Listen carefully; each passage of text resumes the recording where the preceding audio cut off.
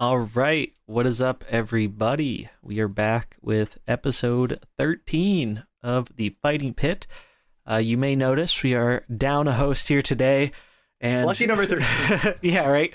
It's so fitting, but both Wizard Beast and our special guest are actually pretty under the weather today, so we decided, you know what, we still want to do the show anyway. We're just going to be doing things a little bit differently. It's just me and Mulhu today, but we're doing it live. Insert the do it live meme here.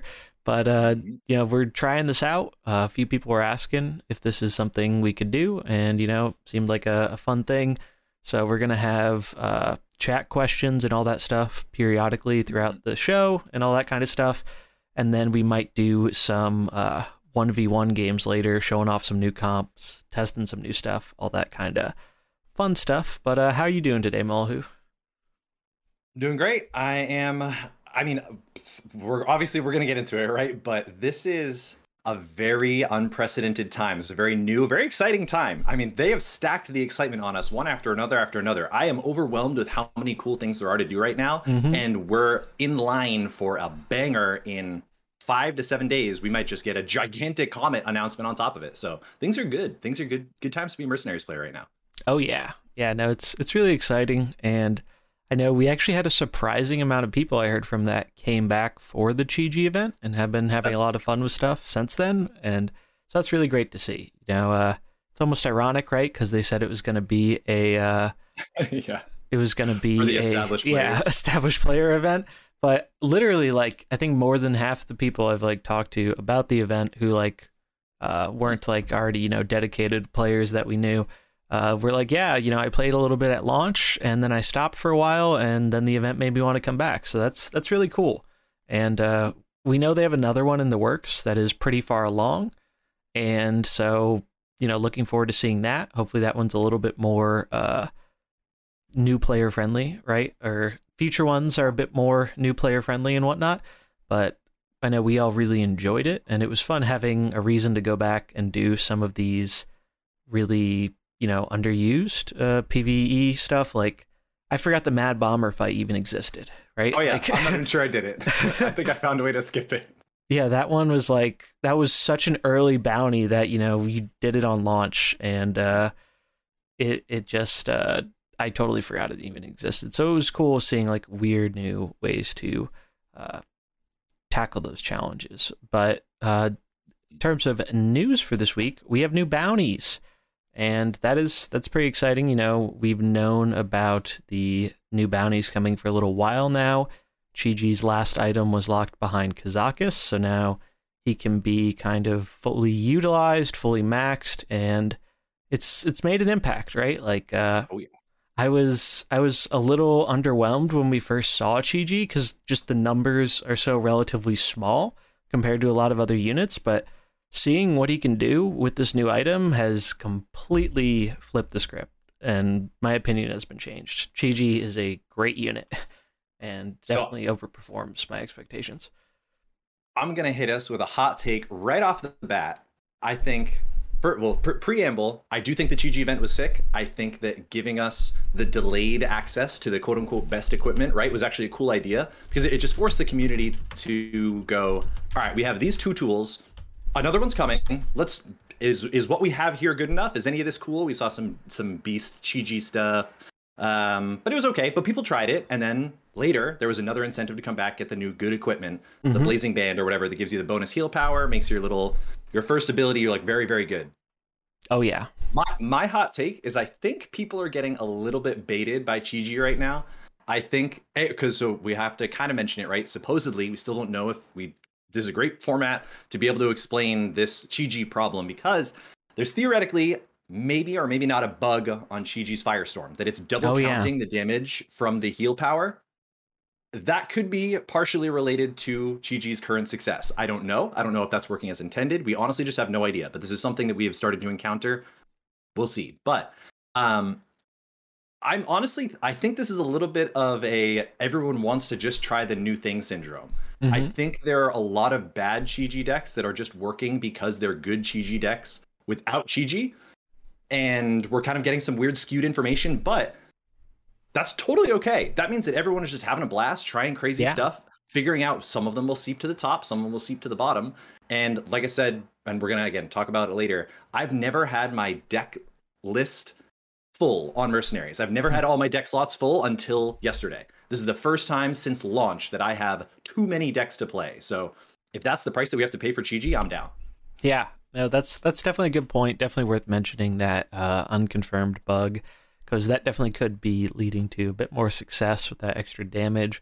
I know I was talking to both Wizard Beast and Sign of Times this week, and they both have had some crazy runs with GG. Like Yeah. I think Signs was like 8-1 today or something. Yeah, the other day he went like over. I think it was like 25-3. Like unbelievable. Like Yeah, ludicrous stuff. it's just it's really cool, and I love like the design on Chi-Ji's just so interesting. We haven't really gotten a way to scale up healing before in the same way, because like if you think about it, even with like one of the old premier healing units, Anduin Velen, right, that would scale up your damage, but it didn't scale up the healing at all. So maybe there could be something there too, but you know we'll have to wait and see. Just to answer a little question here in case anybody missed it at the start, Wizard Beast is unfortunately out sick this week, so it is just going to be a duo show for this one, since it was a little last minute, but that is a-okay. We're going to have a lot of fun with it. So, you know, getting into it here, we're close to the next big announcement, right? Like we got the classic announcement of the announcement recently, where we have the date. What's it? Is it like the 15th, I think, that we're getting March the expansion? 15th. March 15th, we're hearing what the Hearthstone expansion is. Don't know if that's going to be what has the Mercenaries expansion information tied into it. Again, the precedent so far is that regular Hearthstone patch notes have then been bundled with our Mercenaries news. So you have to imagine that the 15th is when we're going to get whatever the biggest possible announcement of 2022 thus far is. Definitely. Yeah. I think they also mentioned within a few days after that, we're getting like the core set stuff, and I imagine that'll be tied into, you know, the new Hearthstone year. Worth mentioning that there was no BlizzCon or BlizzCon Online this year, so that has kind of traditionally in the past we've gotten these announcements of the, you know, the new Hearthstone expansion in the new year at these big Blizzard events, but this year they decided to call it off. I can't really remember why. I think it's just because a lot of the stuff in development is, you know, in the works right now, and they don't really want to show it off before it is ready. Like, you know, some of their other big games with Diablo, Overwatch, all that kind of stuff. I think, you know, 2023 is probably going to be a big year for that kind of stuff, but they felt, you know, taking a year off was the right thing to do. So we're getting the Hearthstone reveals, you know, same time. It's not really that different, but we are going to be getting them in a few days here. So I'm sure we'll have a lot to talk about that next week. Very curious. Do you have any guesses on what we think the next expansion is going to be kind of themed around? I have so we've talked about this before, which is pretty cool. There's a lot of interesting things floating around, and I actually would jump to the Warcraft, the WoW expansion for some more insight. So a lot of us have played WoW from forever ago. You and I actually have a very interesting, also opposite dichotomy of how our WoW experience went, but we'll talk about that later on our WoW podcast. The WoW expansion is coming. The new trailer for that kind of deals with the direction going towards the Makers and some Naru stuff, some Draenei stuff, and I literally wouldn't have even noticed that that was a part of the Mercenary storyline at all until we finished the recent storyline, and like the very last word, or in maybe the very last sentence of the storyline text that is given to us, they mentioned the Naru Shard is something that Kazakis and Prestor have been messing around with, and so it seems that that's getting tied into Mercenaries as well. WoW seems like they're also going that direction, and when we look at Standard, the last year was kind of very much so we are going to replicate the level 1 to 60 WoW experience, right? We're going to go from Stormwind, or to the Barrens, to Stormwind, to start doing some raids, and then Onyxia, and then it's over. What followed classic WoW, but the Burning Crusade. So long story short, my angle is that what is coming up is either a Naru, Draenei, Burning Crusade styled, Fell, demon styled story. Maybe WoW is like a tier above it, kind of they're in like the second loop of it where they're going through like the Naru GG bosses, and we have to go do the Burning Crusade Baby Town stuff first. I don't know, but I think I think it tracks. I think if we kind of peel back, that might make sense. And there's a lot of cool stuff in that set. The Burning Crusade was a beloved expansion, so I'm down. Yeah. I mean, you're our resident WoW expert here. I mentioned in the past, I really have like no experience of with World of Warcraft. Really, you know, I tried it a little bit once. I have a bunch of buddies who played it, so like I know stuff through them. And when I first got into Hearthstone, I did a bunch of reading up on the lore and stuff because I thought all the characters were cool and all that stuff. I wanted to know more about like Ragnaros and Sylvanas and all them. And you love that. Like you consume so much more of that than I know. So like in terms of lore and stuff, like it still enraptured you in a different way, which is cool. And this is very much so a story driven. Like they're spinning all these games together now at this point. Yeah, right. And it's kind of funny to me. I think I saw someone else mention this before, but I don't know if you remember this, but Hearthstone's, you know, official title, whatever, used to be Hearthstone, Heroes of Warcraft. And then, I don't know, like 2, 3, 4 years ago, I don't remember how long ago it was, they actually dropped the Heroes of Warcraft from Hearthstone and were trying to kind of just make it more of its own brand. And now it feels like they're kind of doing the opposite, because like where we got the information about this, you know, next Hearthstone reveal stuff, it was all tied in with World of Warcraft stuff. And you know, from a business point, it kind of makes sense because I think Hearthstone and WoW are kind of Blizzard's biggest, like, consistent moneymakers at this point, like, in terms of regularly scheduled content. Like, Diablo has been kind of, you know, not much stuff there outside of the remaster last year.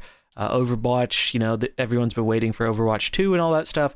So it got announced. Yeah. I think it literally got announced today or whatever. Yeah, like they're doing a closed beta, I think, next month or something like that. So that's cool if Overwatch is your thing. But I think WoW and Hearthstone have been kind of carrying Blizzard pretty hard in terms of bringing in that consistent revenue. So kind of makes sense that they're tying them together here.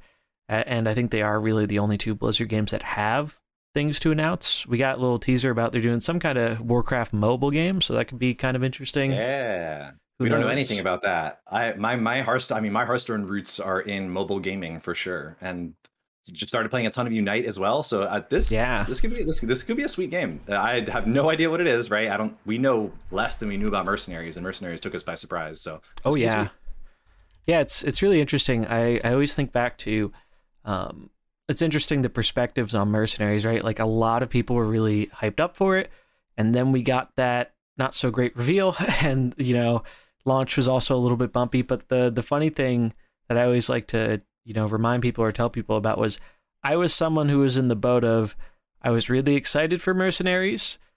That launch reveal really didn't showcase like stuff that I found exciting, and it was more confusing than not to me. And it really like put me off of the mode initially. And so I didn't even do any of the pre-orders, right? Like I didn't do any of that kind of stuff. And I didn't buy into the hype. But then when it came out, I don't remember who it was. I was watching someone early on, like in the first few days, doing PvP. And I was like, this looks sick. This looks like so much fun. Like I did, you know, my little PvE stuff. I was like, okay, this is cool, but I beat it in an afternoon, right? Like there wasn't that much PvE content. And we did hear in the Bentley interview that, you know, people kind of devoured all that PvE content a lot faster than they were initially expecting. So PvP kind of became our end game of the thing to do in the mode. And I'm so glad it did because thankfully it truly rose to the top because it was it feels like the system with the most tightly connected, interwoven, like kind of internal strength. Everything else that had its weird little bugs and stuff kind of became just grass on the side. And this one, PvP just skyrocketed to what is carrying this game for sure. Easily, right? Like pretty much the majority of content creators outside maybe Old Guardian with his super duper clutch PvE stuff are all focused on like PvP at this point, right? And you know, I've done both some PvE and PvP content, and it is very clear to me that PvP is what people want to see a lot of the time. Like it's just analytic insight. Another thing why I think that is the case is it's like we have there's a lot of time investment, right, in terms of actually getting your characters leveled up and ready for PvP. I know you know all about that, Malhu, as being free to play. Like, you're seeing the true like limit of what it takes if you don't want to put any money into the game, which is great. Like, I'm really glad we have that kind of perspective, because I've talked with a bunch of different people, and there are a lot of people in that same boat. Like, there are a lot of people who are just like, you know, I either don't spend money in Hearthstone, or I'm already spending too much money in Hearthstone on like Constructed or other formats, and so I want Mercs to be a totally PV or F2P experience.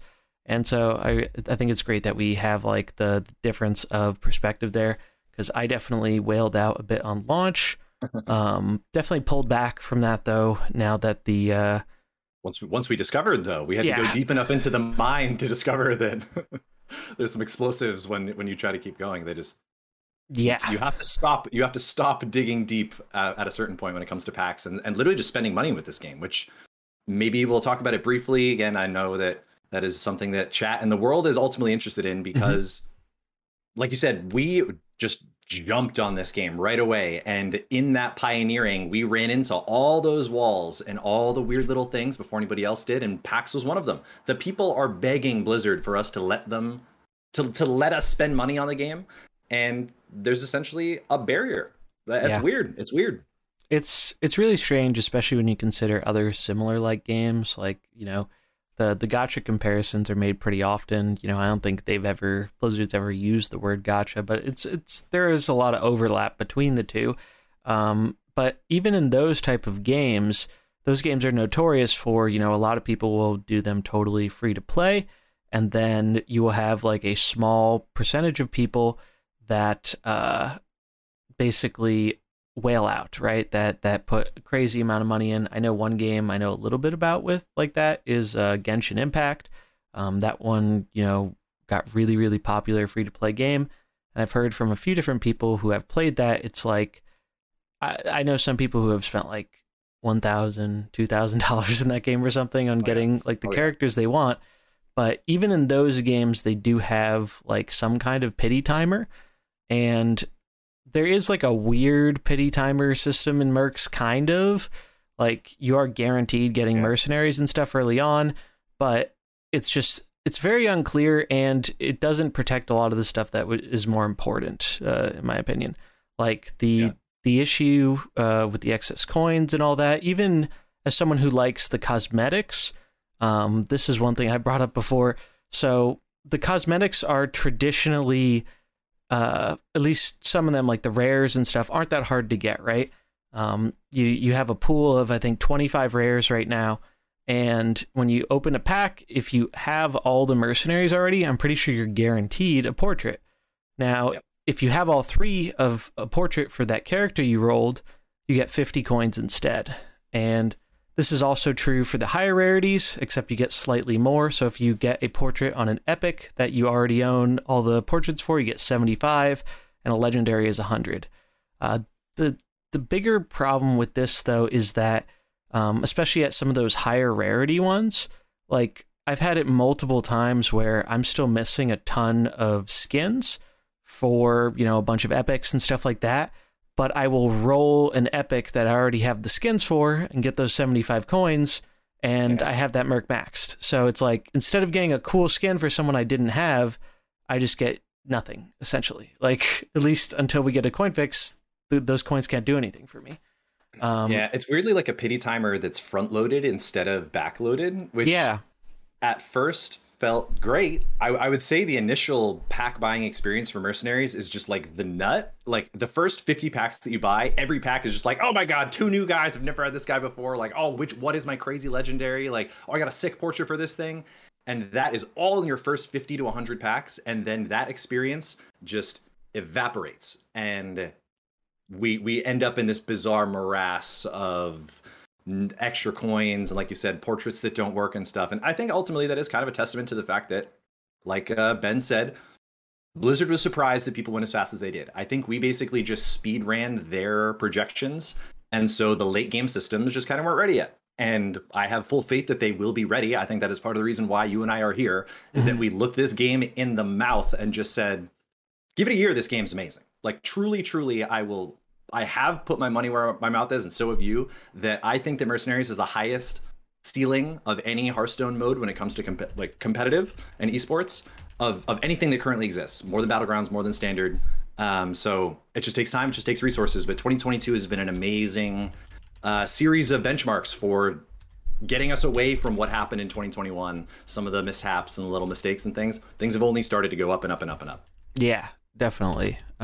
It's really interesting. Like we've talked about before, but like I think the reason PvP got so as popular as it is because of the lack of stuff to do at like an end game for the PvE.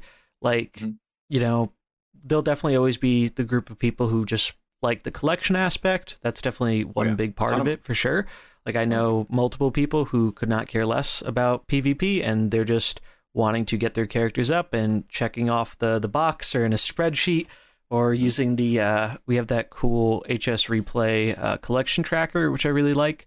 And it's satisfying, right, to like see all that stuff go up and whatnot, and get closer to the max collection. Like I just hit actually full max. You just succeeded. That's a big. That's the 100 achievement point WoW achievement of just like full max to everything. That's what is it called, feats of strength. The WoW gamers out there. That's basically the highest achievement you can achieve right now, which is sick. Congrats. Yeah, no, it's a good feeling. I am finally free from my 1-1 heroic jail for a week. Yeah, no, it's really nice. Oh, hey, shout out to Rarin for the raid. Good to see you, buddy. Hello, everybody. One of the Mercenaries OGs, right? He was carrying it along with us right at that launch time.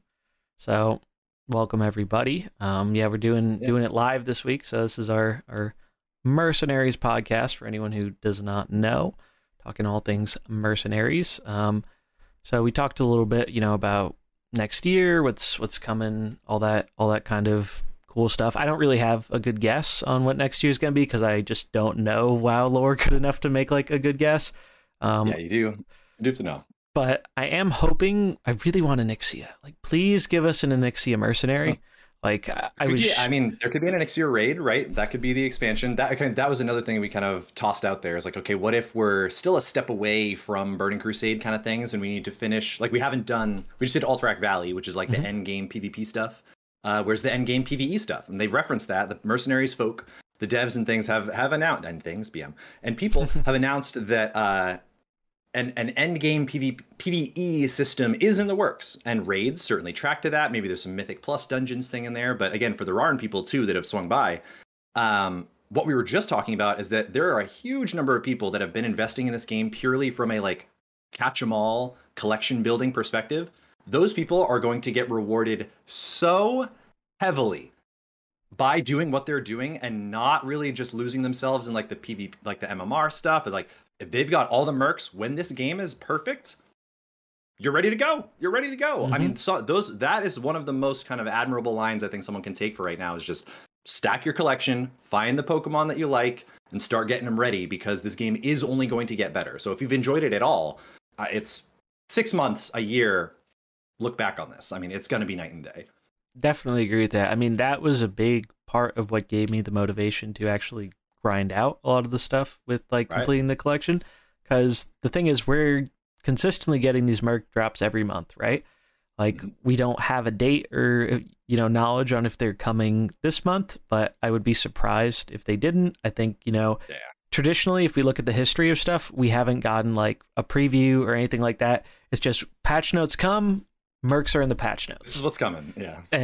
But it's great because like, by the time we get those patch notes, usually it's only a few days off actually getting them in the game. So it's kind of cool because we get a few days to like dissect them and theory craft them and all that stuff. And then, for the hardcore grinders among us, it takes us, somewhere about like a few days to a week to actually get stuff up and ready for PvP. So there's a lot of like, I've kind of liked that we have that little bit of buffer time. Because it gives you time to like, think about like, hey, where can this merc go? And we've seen it before, like even with like the last two Mercenaries batches, I think, particularly the Dragon one, it was just like there were mercs we totally underestimated. Oh, Like yeah. it's like, in Constructed where you can see all the cards revealed and all this stuff, but until you actually get, them in game and seeing how different things interact with each other, you can never really be sure. And I think Mercenaries is very much that same way. Like, I mean, beasts are back. Like, who had that on their bingo card for 2022? Like, Nobody. I saw 2 or 3 different people running King Crush the other day. Like, I haven't seen King Crush since launch. He's been in hibernation with his buddy Rexar for a very long time. But now, we got Nuzao has been seeing some playing beasts, and then one of the awesome dragons, Long Jin, has actually, enabled beasts as well with his equipment where he scales up off the bench for your dying beasts, dying dragons. It's really cool. And that is definitely one thing I think we appreciate a lot so far is these 2022 mercs have just been such a step up in design for the most part. Like, I remember when Pirates came out, right? And the thing with Pirates was I was really hyped for Van Cleef, speeding up stuff with Pirates. It all looked really cool. But then we got them and they just didn't really feel like they had a place. Like, ironically, the merc I slept on the most, Cookie, was actually by far the best merc of that bunch by like a mile. And the other 3 just really, at the time, didn't see much play for a while. Now some of them are showing up a little bit. Like Eudora was actually pretty good, but like Edwin, Sneeds, they were memes, right? Like they just, even in PvE, it didn't really feel like they had too much of a home. Like, yeah, you could use them if you wanted, but they didn't feel like, to me, they were really better than using other strategies. So it's like, well, if it doesn't work in PvE or PvP, what is the purpose of these mercs? And I don't think we've really had that same problem in 2022. Like, it really feels like the characters have much more interesting and dynamic designs. And it also feels like, to me at least, they're trying to make things that impact PvP in some way. Like, I don't think it is happening by accident, right? Like, we've even had one of the balance testers, Charles, kind of chime in about that on Twitter. He talked a little bit about local R design a little while ago, and it was really cool to see, like, how local R was designed as a bit of a, Valera counter, and how he was an example of them introducing a little bit more randomness, because if you played Mercenaries at the beginning, especially that first meta, it could definitely be a little rock, paper, scissorsy, and more than that, like, the games were sometimes almost predetermined. Like, you would, if you played the comp enough, you would know this is always the right line, right? Like, there wasn't as many options or variants to it because we don't have that kind of draw variance that you get in constructed formats. That always makes things a little bit different with card games. That doesn't exist in Mercenaries, right? Like, yeah, you can swap up your leads and your benches, and that can be cool and powerful, but there's just way less default variance in the game. So I think them having added some, interesting variance there, it makes the games play differently. Like, I can run into someone 2-3 times, and we aren't always clicking the same buttons on the same turn, which I think is a good thing for, like, the long-term health of the game. Yeah, I mean, Mercenaries really... It's interesting to see games like this that kind of follow the normal meta trajectory of something like Magic that took 10 years to develop. We're seeing it develop in 6 months. I mean, that's the definition of power creep in some ways, is that like history has repeated itself way faster. And so we essentially were just given alpha. We had a bunch of 2-mana 2/2s, a bunch of just like these numbers that were very linear, right? It was like pay 6 mana, deal 6 damage. And that's just the biggest thing you can do. I mean, Gul'dan literally is a meme, right? Like Gul'dan having a 20, the number 20 on their, and a number 10 for speed too, right? A 10 and 20, those were huge. Those are the biggest numbers we'd ever seen. Yep. And that's what people were kind of doing math with. We were literally counting out matchups in terms of like increments of 10 and 15 and 20 damage. And if you were ever doing 40 in a turn, you were popping off. And now we're dealing hundreds of damage in one turn. And so we're just getting new tools very quickly, but it really does, like you said, seem to directly correlate to the designers jumping on it. We finally have a dedicated Mercs team now, right? And so 2022, everything that has happened, I would say, from the Chi-Ji event to the new Mercs, we're basically 10 for 10 on Mercenaries, seeing like competitive play. I guess Rathion is probably the one miss. So like 9 for 10 in Mercenaries that have come out this year. The Chi-Ji event was the closest thing that we've gotten to an interesting PvE end game, right? And that it did truly draw in a ton of people. The PvE gamers that had no reason to play took literally anything. Literally anything. It didn't matter if they liked Chi-Ji or not. It was just go back and do this fight in a cool way. Go and do this fight without this type of color in your deck, or do this fight without losing a merc, right? You can just do that stuff with old content until the end of time. That is a perfect way to recycle these things that regular standard wild could never really do. So everything has basically been on point, and next week is just either going to be an insane cherry on top or just opening the doors to the future. But it's going to be good. Yeah, I'm definitely looking forward to it. I think it's also worth noting this is kind of a very unique kind of dive into PvE for them, right? Because, you know, Hearthstone has had PvE content before, but at the beginning it was adventures, right? And that was kind of an example of, like here in Mercenaries, where PvE and PvP were kind of intertwined. Like you had to, if you wanted those adventure cards, you had to go through the bounties and or whatever they were called, and the missions, the wings, right? Yeah, the expansion wings. Oh my god, those are miserable. You had to pay 700 gold for to go and get Risky Skipper? No, not paying it. Not gonna do it. And it was interesting though, because I know like a fair amount of people actually did like that PvE content. And then we didn't really see, once those got phased out, we didn't really see PvE content in Hearthstone for quite some time. Eventually we got those kind of the puzzle ones that came with like the Boomsday and all that stuff.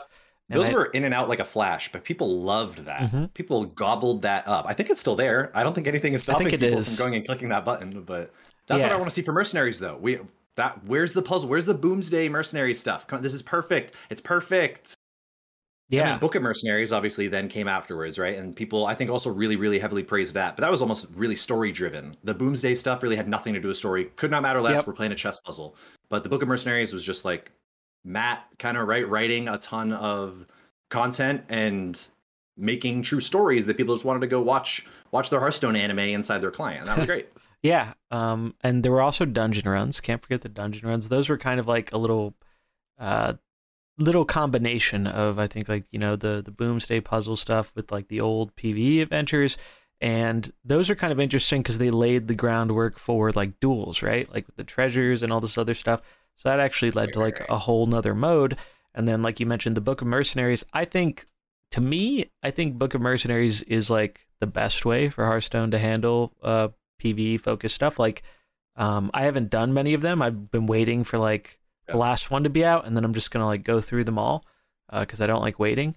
But I've seen like the different reactions from people, and I've seen a little bit of gameplay, and it seems great. Like I really think that is a great way to appeal to like PvE people who maybe want like a little bit more of a story, or like I love the lore behind the characters, so like getting to go through that and seeing like all the lore behind the mercenaries and how, you know, those mercenaries are tied into the mercenaries we're using in the mode will be pretty cool.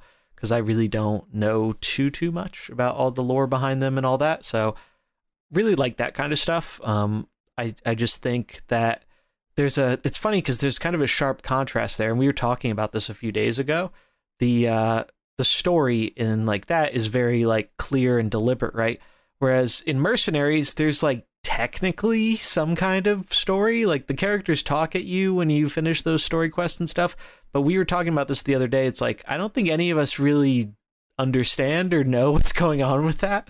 Like, it was so drawn out too, right? Like it was very hard to remember what had ever happened. It was like a 42-part quest chain that gave you a paragraph from various different characters back and forth. Like I said, I didn't even know that the Naru stuff was a part of it. I don't think that word showed up that I remembered in any of the previous story texts. And then it's like in the last one, and that's probably whatever's happening next. But it is weird that was kind of missed. But yeah, no, it's interesting because like even though Valera wasn't, you know, in the game as a character at the beginning, she was kind of like your guiding story character through all the initial story quests and stuff.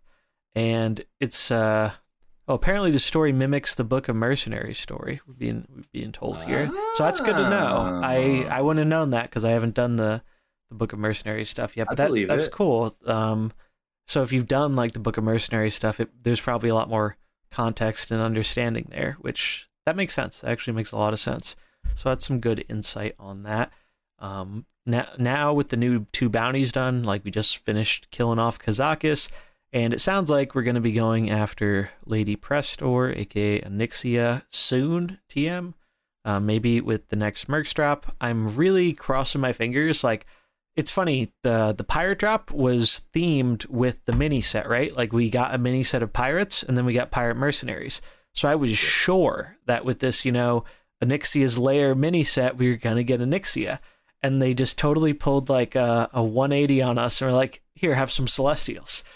Which makes sense with like the Chi-Ji event.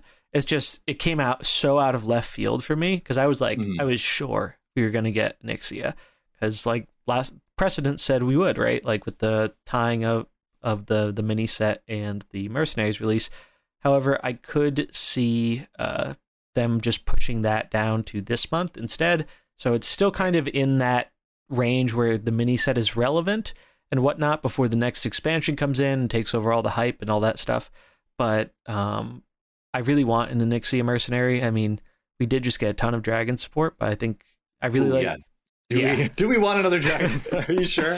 We were begging for dragons like 2 months ago. I mean, dragons probably went from one of the most unplayable tribes to, if not the best tribe in one merc drop, right? Like that is probably one of the worst selling points for Onyxia coming next, is the dragons are just dominant right now. That could be spooky. It definitely should probably could be a protector.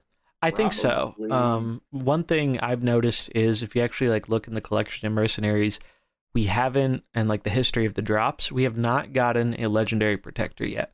So far, it has been fighters, and we got caster in the last one, but we have not gotten a legendary protector yet. And I think the reason for that is protectors actually have more legendaries than any of the other groups. I think the current numbers are, protectors are at 7 or 8 legendaries. Fighters, I think it's protectors 8, fighters 7, and casters are 6. But the thing about that is that's counting Grom, who is kind of the free legendary, right? So if you don't count the free legendary that they definitely changed, who was not a legendary before because he doesn't have a diamond portrait, then it's equal, right? 7 and 7, and then casters are just one behind. So we could get another caster, but I'm crossing my fingers and hoping we get another protector. But protectors have actually, started seeing a lot more relevancy in the meta again. In the beginning, it was like you could not get away with running many protectors because it was caster meta, right? Like bumping into stuff was actively a liability. You had all the Vol'jin, Samuro stuff running around. It was just, it didn't feel like protectors outside of like Karen or maybe like the Fringe Ragnaros really had too much of a home. Yeah, Mam was like the premier protector comp, right? Like that was the one comp where you could kind of get away with double red because of all the healing and the scaling, right? But other than that, protectors were very important for the credit that I give to protectors in the beginning of the game was that they completely dictated what deck you did play. I remember looking at like when we first started playing, when we were first opening our very initial packs, to me it was very much so when you open a legendary protector, which one is it? Because that will really push your comp in one direction or another. Like you said, they really weren't dominant by any means. They were getting farmed by all the casters that were everywhere, but every comp still had a protector, and that protector really kind of held it down. So in that regard, I think the protectors were cool. But then you're right, they kind of fell out of favor. Fighters became like, or casters were great, and then fighters came up to be able to farm all the casters, and then we got some local R stuff, and now it's a little protector world, and now it's kind of all 3-color. It's pretty balanced, right? 2022 has really balanced it out, yeah. But it kind of felt like red, blue, green, new world. That's pretty clean. Yeah. No, I think so far they've just done a really great job with these drops this year, and I've been loving this last one with the dragons. It's just been so much fun. Like, actually, we can see how quickly a tribe can go from totally irrelevant to one of the best tribes out there, and that gives me hope for things like Murlocs and demons who have been kind of neglected, right? Like we haven't gotten any support for them. So, and the base ones aren't that great. Like old Murkai is pretty cool. I tried making him work a long time ago and he was okay. Yeah, he's good. But we don't have a red Murloc, right? Like that, they're kind of in the position Fire was in, lacking a green, right? Like the only green you could run in Fire at the beginning was Tavish, and Tavish was, he was a good merc in the beginning, but it was easy to play around him because you could only use him as a fire combo guy every other turn, right? Because he had explosive trap. That was his only fire skill. So you couldn't like consistently combo your Geddon, and that made kind of Geddon weaker because you'd have to use Rag as your kind of combo enabler instead of doing something better with Ragnaros, hitting him with the Die Insect or even just getting a combo off or the Meteor. So, but we've seen that change, right? Like, it changed really fast with the addition of Belinda. Belinda was like, you couldn't have given a more perfect Merc to the fire team than Belinda if you tried. Like, and that was great. Even cooler, no pun intended, she also supports Frost, right? Like, I think that was kind of the first big example we've seen of a Merc that supports two different types of strategies. And I hope we see more of that. Like, I think that is a really cool thing. When we first got Yulon with this drop, I noticed he had 3 different types in his skills, right? Like his first skill was nature, his second one was fire, and his third one was arcane. And I thought that was so cool. They did end up actually changing him a bit, which was a little bit of a buff that third skill from arcane to nature, which I think thematically and whatnot, it made a lot more sense. Yeah. And in terms of power level, it's better. Like, it's just almost strictly better being a nature spell. You can speed it up by Malf, enable the healing off Malf. It scales your nature anyway. There's just a lot of cool combo stuff there. And zero speed taunt, little Mukla impersonation. That's a huge deal. No, I was playing a lot with the nature dragons comp today, and it was just so good. Like, sometimes, the tricky thing about dragon leads is your opponent kind of has to focus one of the dragons. Like, you cannot split your damage against dragons. You will get incredibly punished because they just have too much healing and too much sustain between Sinestra, Yulon, protecting them with damage, giving them some more health. It's just like, and then you can swap them around. So if your opponent wants to target this one dragon, well, they have to read your mind games, and sometimes you can, go double mind games and not do the swap. And it's just, it's really interesting. Kind of one of the first control decks outside of, like, I kind of viewed MAM as a control deck too, but we haven't seen MAM in quite some time. So, like, most of the decks before this were kind of aggro-centric, or I'd almost call, like, the Frostfalier deck almost like a combo deck, because, snapping people on turn 2 is your combo, scaling up with Varden, and then just snowballing away with the game. And with some Jaina was probably the other kind of like premier control deck, so to speak, where again, like, you can't split your damage. I think that's actually a really good way to categorize archetypes in Hearthstone or in Mercenaries, is that the control decks tend to be, if you split your damage, you can't win. Like, if you don't just pierce immediately into their armor, the value just becomes unbelievable. Whereas the aggro decks, you actually kind of can split your damage against them. In some cases, you want to, because their opening salvo then leads them kind of weak for another turn. You set up these like multi-turn kills and stuff. So that's actually kind of a cool way to visualize where your damage has to go in certain matchups. Yeah, I definitely agree. I mean, it's like in the beginning, right? Like, early on, some people were making the mistake of, swinging into Anduin before they could kill him that turn or over the next turn. And we learned very quickly how big of a mistake that is, right? Because, him being able to be healed is, a net positive. He can just start scaling up even more. And dragons are kind of the same way. Like, especially, I think as good as the new 2 dragons are, I don't think we would be able to have dragons at their current power level without the absurd healing and AoE potential of Sinestra. Like, Sinestra, I mean, Sinestra was the one dragon that saw play entirely on her own before we got the new guys, because she was just insane. She can solo a Karen Diablo cookie backline. Like, imagine telling that to somebody on launch, the first month of the game, that, oh yeah, this best backline that's, destroying everything, yeah, that can be soloed by one mercenary. Like, give it a month, give it 2 months. It's crazy. And going back on the power creep and whatnot discussion before, I like to use the analogy of, like, in this first 5 or 6 months of Mercenaries, it's like we went from classic Hearthstone, and now we're all the way at mean streets of Gadgetzan. Yeah. Like, things have really, like, just amped up a whole ton, and I don't really mind that for the most part. I think some characters are a little bit more annoying than others in that regard, looking at like, maybe Valera and Localar being probably a bit overtuned, if we're being honest. But the cool thing is, like, with the new mercs, like, it still has changed quite a lot. Like, when Valera first got introduced, it was like, I just call it Valera Winter now, because you either played Valera or you lost. That or you was tried, like, as hard as you could to beat it, like only farm Valera. Like those are your options. But there wasn't even like a great counter to it. Like it's just like even the Valera counters. But did any had to play, work like, the back MAM then? Did MAM work in Valera meta? I didn't play much of it. Before people started doing the frost, like Belinda, like just ice cold snap you into the dirt. Yeah, I would honestly say worked. that MAM was not bad against some of the Valera stuff, or like you just had to really fight. Like the Cornelius, right, started to pop up. We started to find tech, right? That I think that was the hopium from the end of 2021 was we had enough time kind of working with it.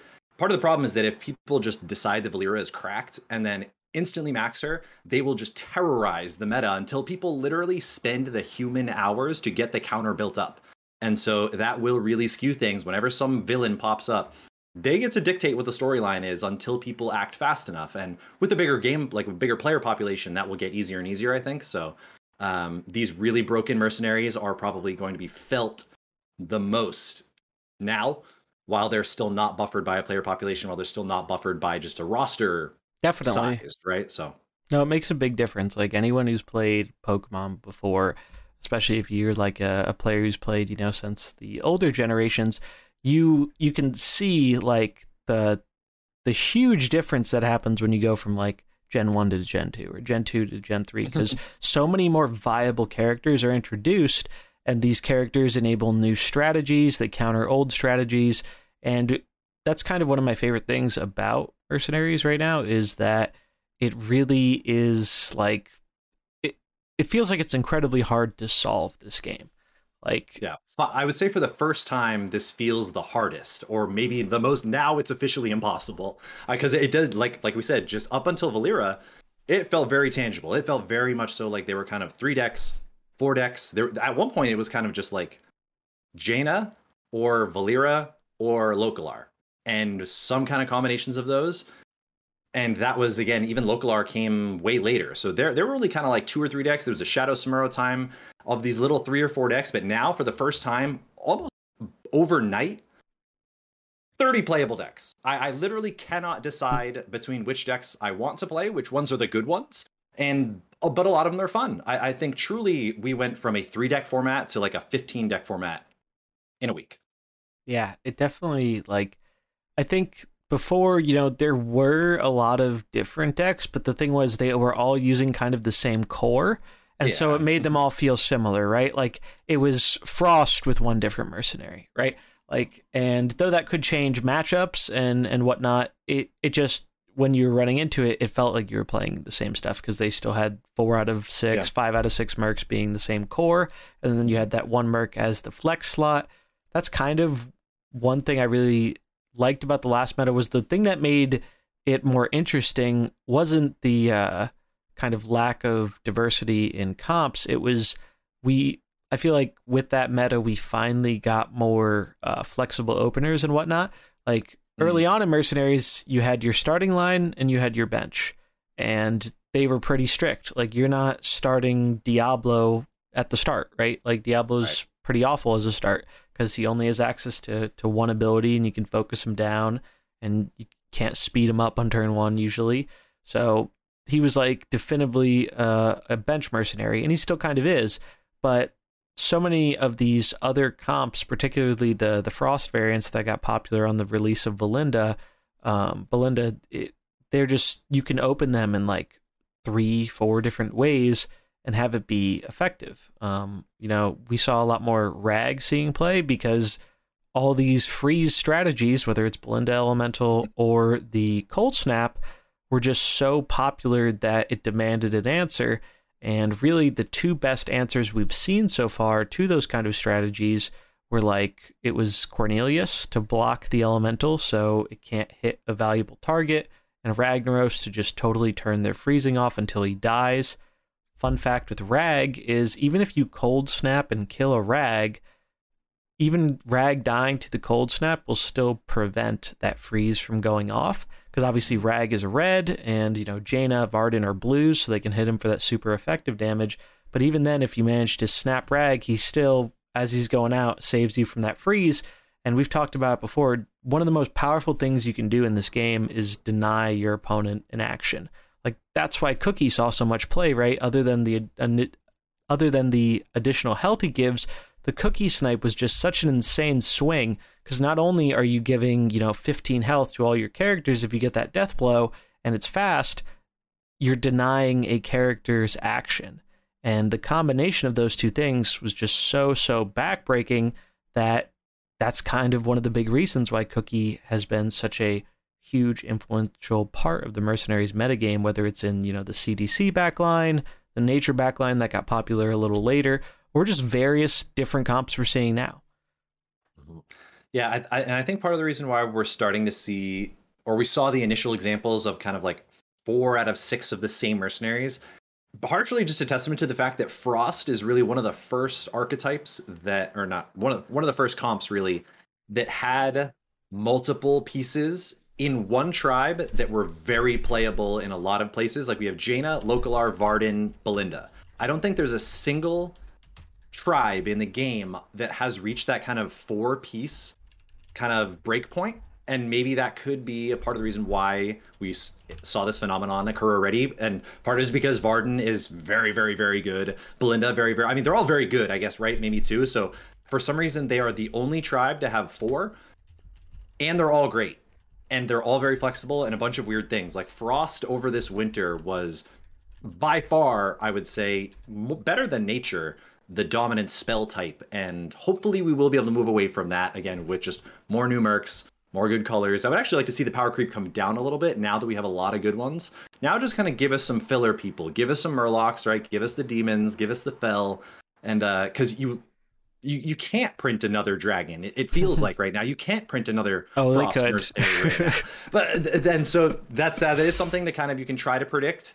And I think I would love to see an Onyxia. I would be very surprised if they give us a legendary like Protector Onyxia as this next drop. But I also would be surprised if they give us anything Frost. You got to hope that they will round out the roster a little bit. But Definitely. Even if they don't, again, you got to figure out a way to attack Frost. That's your homework.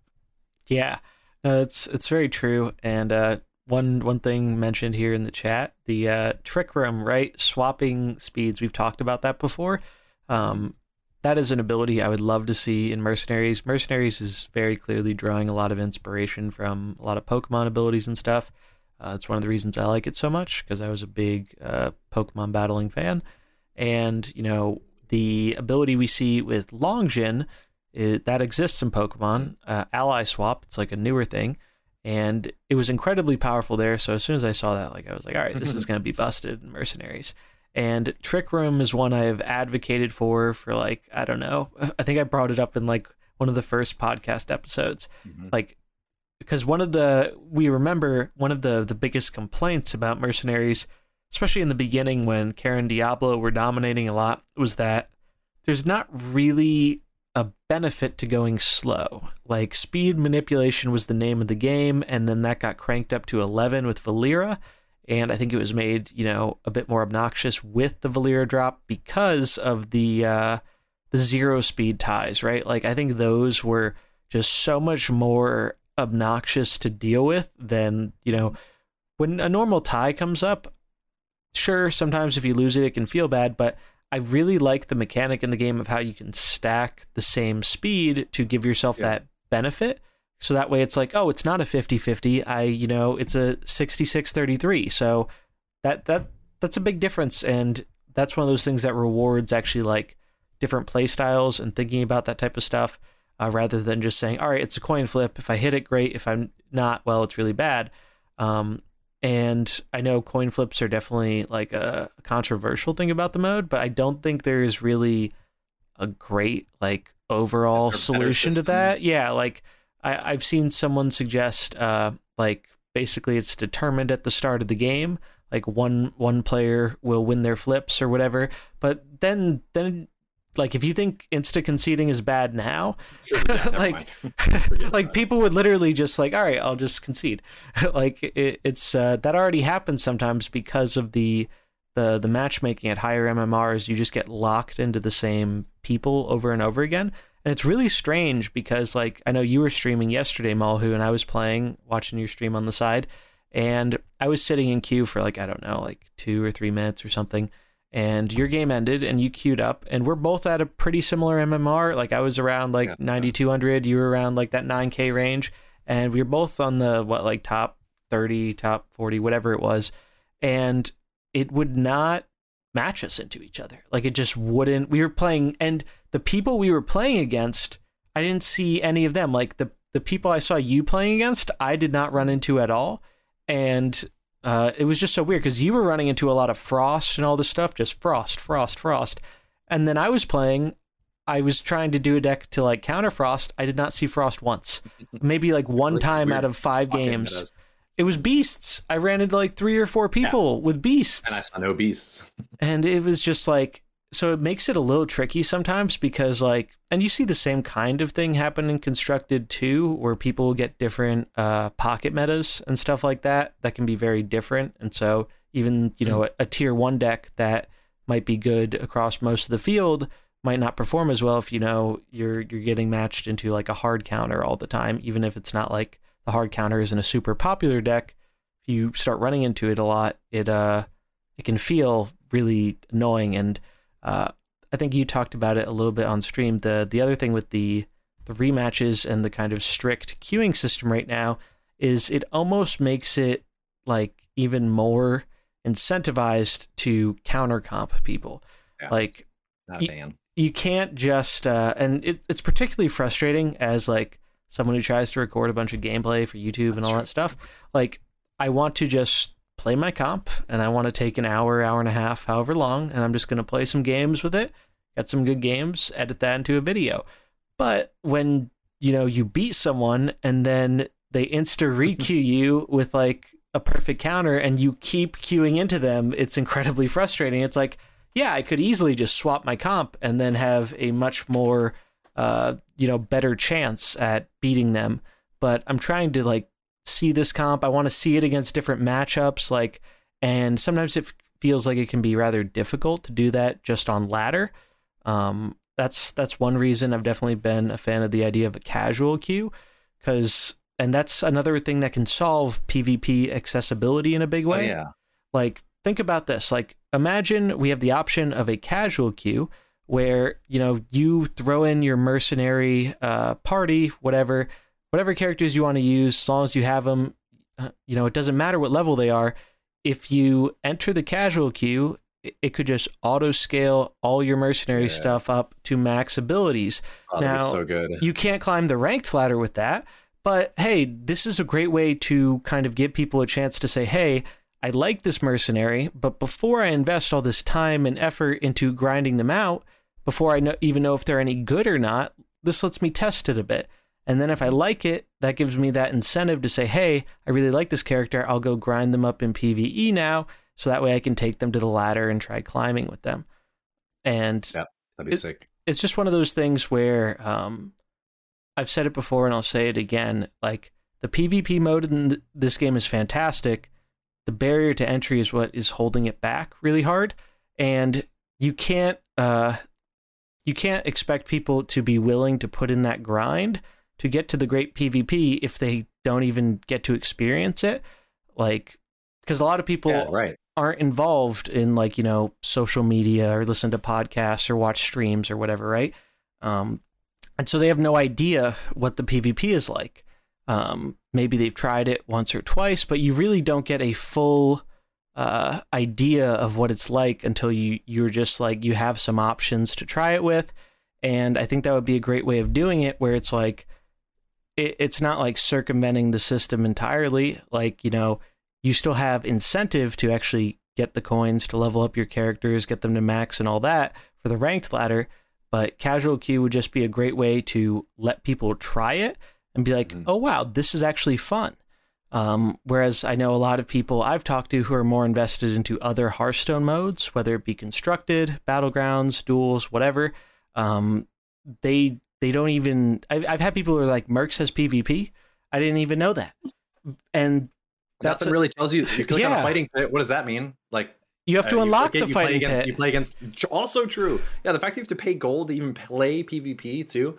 I mean, in a certain sense, right? The bots were maybe supposed to be their solution, like their initial solution to a casual mode in PvP, where it was like, we know there's only ranked, but don't worry if you haven't really played very much yet. Like, you'll just get a bot for like a while. But that doesn't solve the real upside that you were talking about of like just this accessibility of, I don't know what my buttons do. I would like to see what PvP is like. Do I even like this Merc?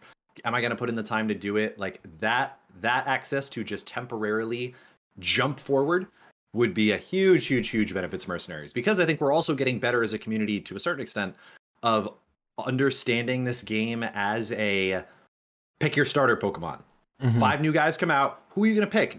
Stop thinking that you're just going to do all of them. Stop. Just be are you a water Pokemon person? Are you a fire Pokemon person? Are you a grass Pokemon person? Pick one that's cool and run it. Pick the one that you want to play and run it. And now we finally have enough Mercenaries where that kind of feels a little bit more viable, where the game is going to be so much more about find a comp that you like. You don't have to play Frostvalera, right? You can just find the cool Mercenaries, the cool heroic characters with their cool abilities, and you spec them the right way, and you got a cool skin for them, and you have fun that way. And as long as the meta is viable and healthy, that should be a great way to play the game. And so I think we are getting a little bit better with player perception. This is, again, it's something that has come up a lot on the podcast too, is that the way that the community is actually just perceiving the game, not even playing it.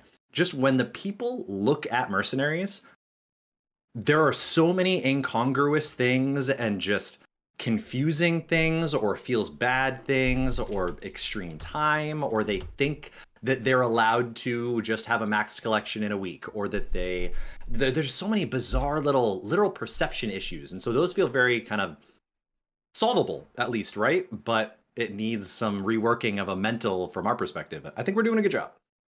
Yeah, and, even though they have said this was a PvE, like intentionally PvE mode first, I do think it doesn't really have to be an either or kind of situation. I think there are ways to kind of make it work for both. And the thing that really gets me is like Hearthstone traditionally, we talked about some of the different single player options in the game, but traditionally the vast majority of people playing Hearthstone, they're not playing it for its single player content.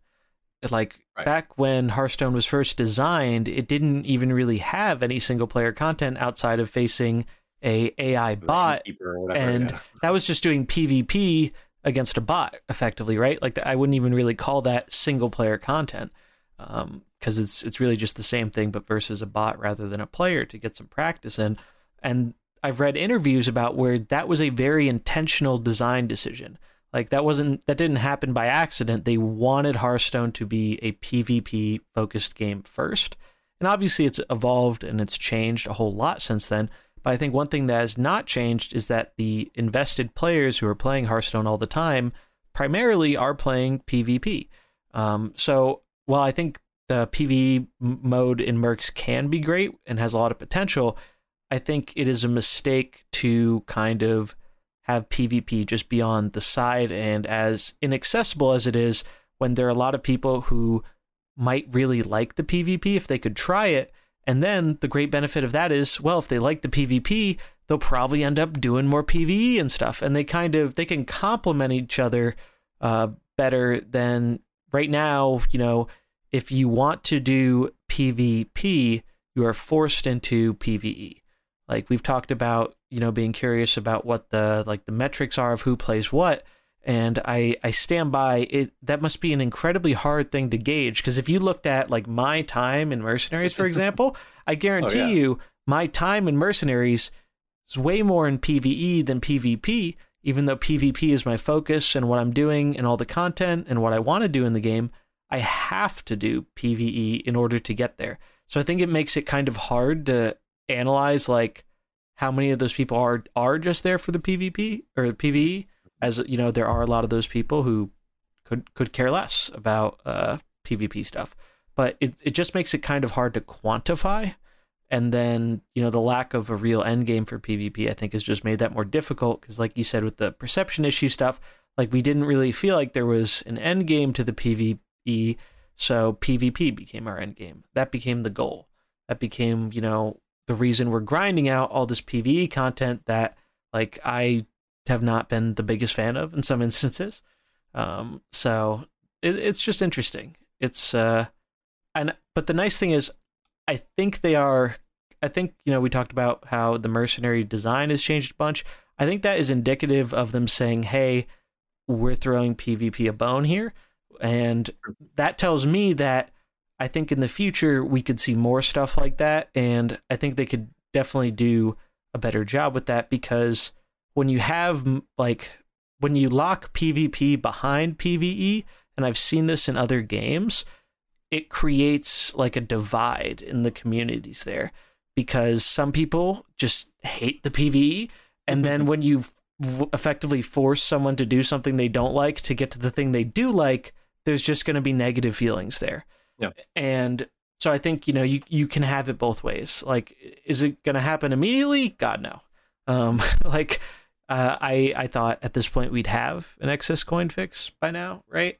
And, that hasn't happened yet. So, but they've acknowledged, and this is also something that gave me a lot of hope from the Bentley interview, was they came out and said, like, point blank, they have not been able to produce content for Mercenaries at a pace that they would have liked. It has been behind kind of what they have wanted to do. And he said, especially that is the case relative to its financial success. Like, the game has clearly made them a lot of money. And because of that, that's a good thing for the company. They're more likely to put more resources into the game because it's paying out in spades. And so that gives me a lot of hope that, because it's not like we haven't been getting content. I mean, we're getting content at a faster rate than pretty much any mode in Hearthstone. We're getting monthly drops. Oh yeah, it's great. Like the Belinda drop, many of us, myself included, were like, this was 3 weeks. This is a little bit too fast. Like, oh yeah, and even now, like next week, if we get new mercs in a week or something like that, that's just like, whoa, okay. Like I would have liked it to slow down. I mean, we could almost see these last 6 months or whatever it's been as just like the Mercenaries Kickstarter. It was, how much money does the community throw into this? If it reaches our goal, then we'll be able to funnel more. And I truly believe that we passed the Kickstarter goal. They got a 22-22 team for us, and so begins now, as far as I'm concerned, like the real game, the real future of the game is essentially beginning, if not next week. It began on January 1st. Yeah, no, I definitely agree with that, and I'm hopeful and optimistic that when we get this new Hearthstone New Year news, that we will see, more than just, hey, new mercs are coming. Like, I feel like, if I was a betting man, I would guess that there's going to be some kind of a systems announcement. Again, I can't say anything, but if I was, it seems as if this is clearly what you would be gearing towards in terms of, again, this is a huge new expansion release. Whatever the new year is, the new WoW expansion, the new mobile get, like, this is, everything's been going towards this. If you've had a team working concurrently on Mercenaries this whole time, you got to imagine that some of these plot lines are going to intersect, at least at this moment. Seems like a great time. So I am still crossing my fingers for this, for sure. And yeah, and even though obviously, there has not been nearly as much communication and whatnot as we would have liked in the last few months, it's clear that there, especially at the beginning, was an intent for this mode to be, a big main thing for the game. I mean, they put it as one of the main options at the beginning of the Hearthstone client. You don't do that right if you want it to be a side mode. Like, Duels didn't get that. But Duels is also a great thing to mention, because I think I like to make a lot of comparisons with formats like Duels and Wild, because I think you can draw a lot of comparisons with these communities. Like, when you compare it to like Standard or Battlegrounds, it's such a smaller player population, but the communities for those modes are awesome. Like, I don't play like hardly any Duels, but I still watch some Duels streams. I enjoy following some of the Duels main people on Twitter. It's just cool to see, like, and the whole reason for that is because they have awesome communities who are very helpful in getting new people into these modes. Like, I know Regis Kiblin was like a huge reason Duels is picked up in popularity is because he kind of became a Duels main, and that just brought so many new people to the mode. And a lot of those people found out like, hey, this is actually a lot of fun. And so I think something similar could happen with Mercenaries in the future. I think they're just kind of in the boat of they don't want to put the like advertising budget or effort into that right now while there are still so many problems, because they saw on launch those problems scared away a lot of people. And we don't have solutions yet for those problems. So it kind of makes sense that they don't want to get all these new people trying out this mode when we've already seen what happens when a bunch of new people come in and then experience these issues and then are burnt out and then they quit and go back to whatever other format they enjoy. So that's a good point. It makes sense, I think, that like, don't get me wrong, it's incredibly frustrating on our end sometimes because like we're just like, throw us a bone here, like anything. But I was really happy we got at least like a bit of a mention in the Ben Lee interview. I think that was really important. So definitely shout out to that. And we are going to have a new lead game designer person for Hearthstone, right? So it's like or game director rather, and that could change a whole bunch of stuff. Like one important thing that I think is easy to forget about is that Ben Lee was actually the big change for a lot of positive things in Hearthstone in terms of pricing. Like the game definitely we got duplicate protection under him. We got all this stuff under him that made the game pretty much a way better experience. And so I think it's definitely possible that with, a new director, they could be like, hey, this Mercenaries mode has a lot of potential. We just need to get these, handful of things ironed out, and then we can start blasting the advertising train, hyping people up for it again. And like you said before, trailers, yeah, all kinds of promos. The other big thing with it is, and way back in the beginning, the lead Mercenaries dev even talked about it, was people were asking about speed ties a lot, right? Because speed ties were a very controversial thing in the beginning, right? Like people were talking a lot about that. And one of the things he brought up is, well, speed ties aren't the greatest right now. It generally becomes less of a problem as the pool expands and you're not running into as many mirror matches or comps using the same characters. Obviously, there will still be ties and stuff like that. And one kind of solution that I think would be really cool if they wanted not no ties, but a bit less ties, would be to literally just bump up the speed of everything by 10. Yeah, I've heard people have talked about that. I like that idea. I haven't really even thought about it that much, but yeah, so what is the theory behind this idea again? So basically, the whole thing with this is if you bumped up everything by, let's say, 5 or 10 speed, it wouldn't change pretty much any of the current stuff in the game, right? Because their speeds are effectively the same if they all get the same level increase. However, where this does help things are things like 0 speed Valyria ties. So, for example, you would not get nearly as many things coming down to 0 speed stuff, which I think all of us can kind of agree is pretty degenerate at times and can be a little frustrating to play against. Even when you have like a super fast ability at 1 or 2, when your opponent can act all their abilities at like 0 or 1 speed, it's just like they're just going so fast they can just delete your characters before you have a chance to do anything. And that is a very powerful strategy, right? Like we've talked about that even this episode, just like denying character abilities is one of the best things you can do in the game, and speed really helps with that. So the other big thing about it that I like is that it allows for a wider range of speed choices. So that will also naturally lead to less speed ties, because now instead of a 0 or have we gotten any? Are there any 0 speed by default abilities? I don't think so. I don't think so. I haven't seen the fabled number 0 yet. They just have to be sped up to get to 0. But so we have 1 through 10 as like base ability speeds. Well, if it went all the way up to 15 or 20, it just gives them more options in terms of speed numbers they can choose, which would make it less likely that you have to, give this character 6 speed, so it ties with all these other 6 speed characters. It just gives it a bigger range, so that way they have more options, and then they can also fine-tune speeds a little bit better, because just the 1 to 10 scale is a little bit limited when you start throwing in big numbers like 4 speed faster.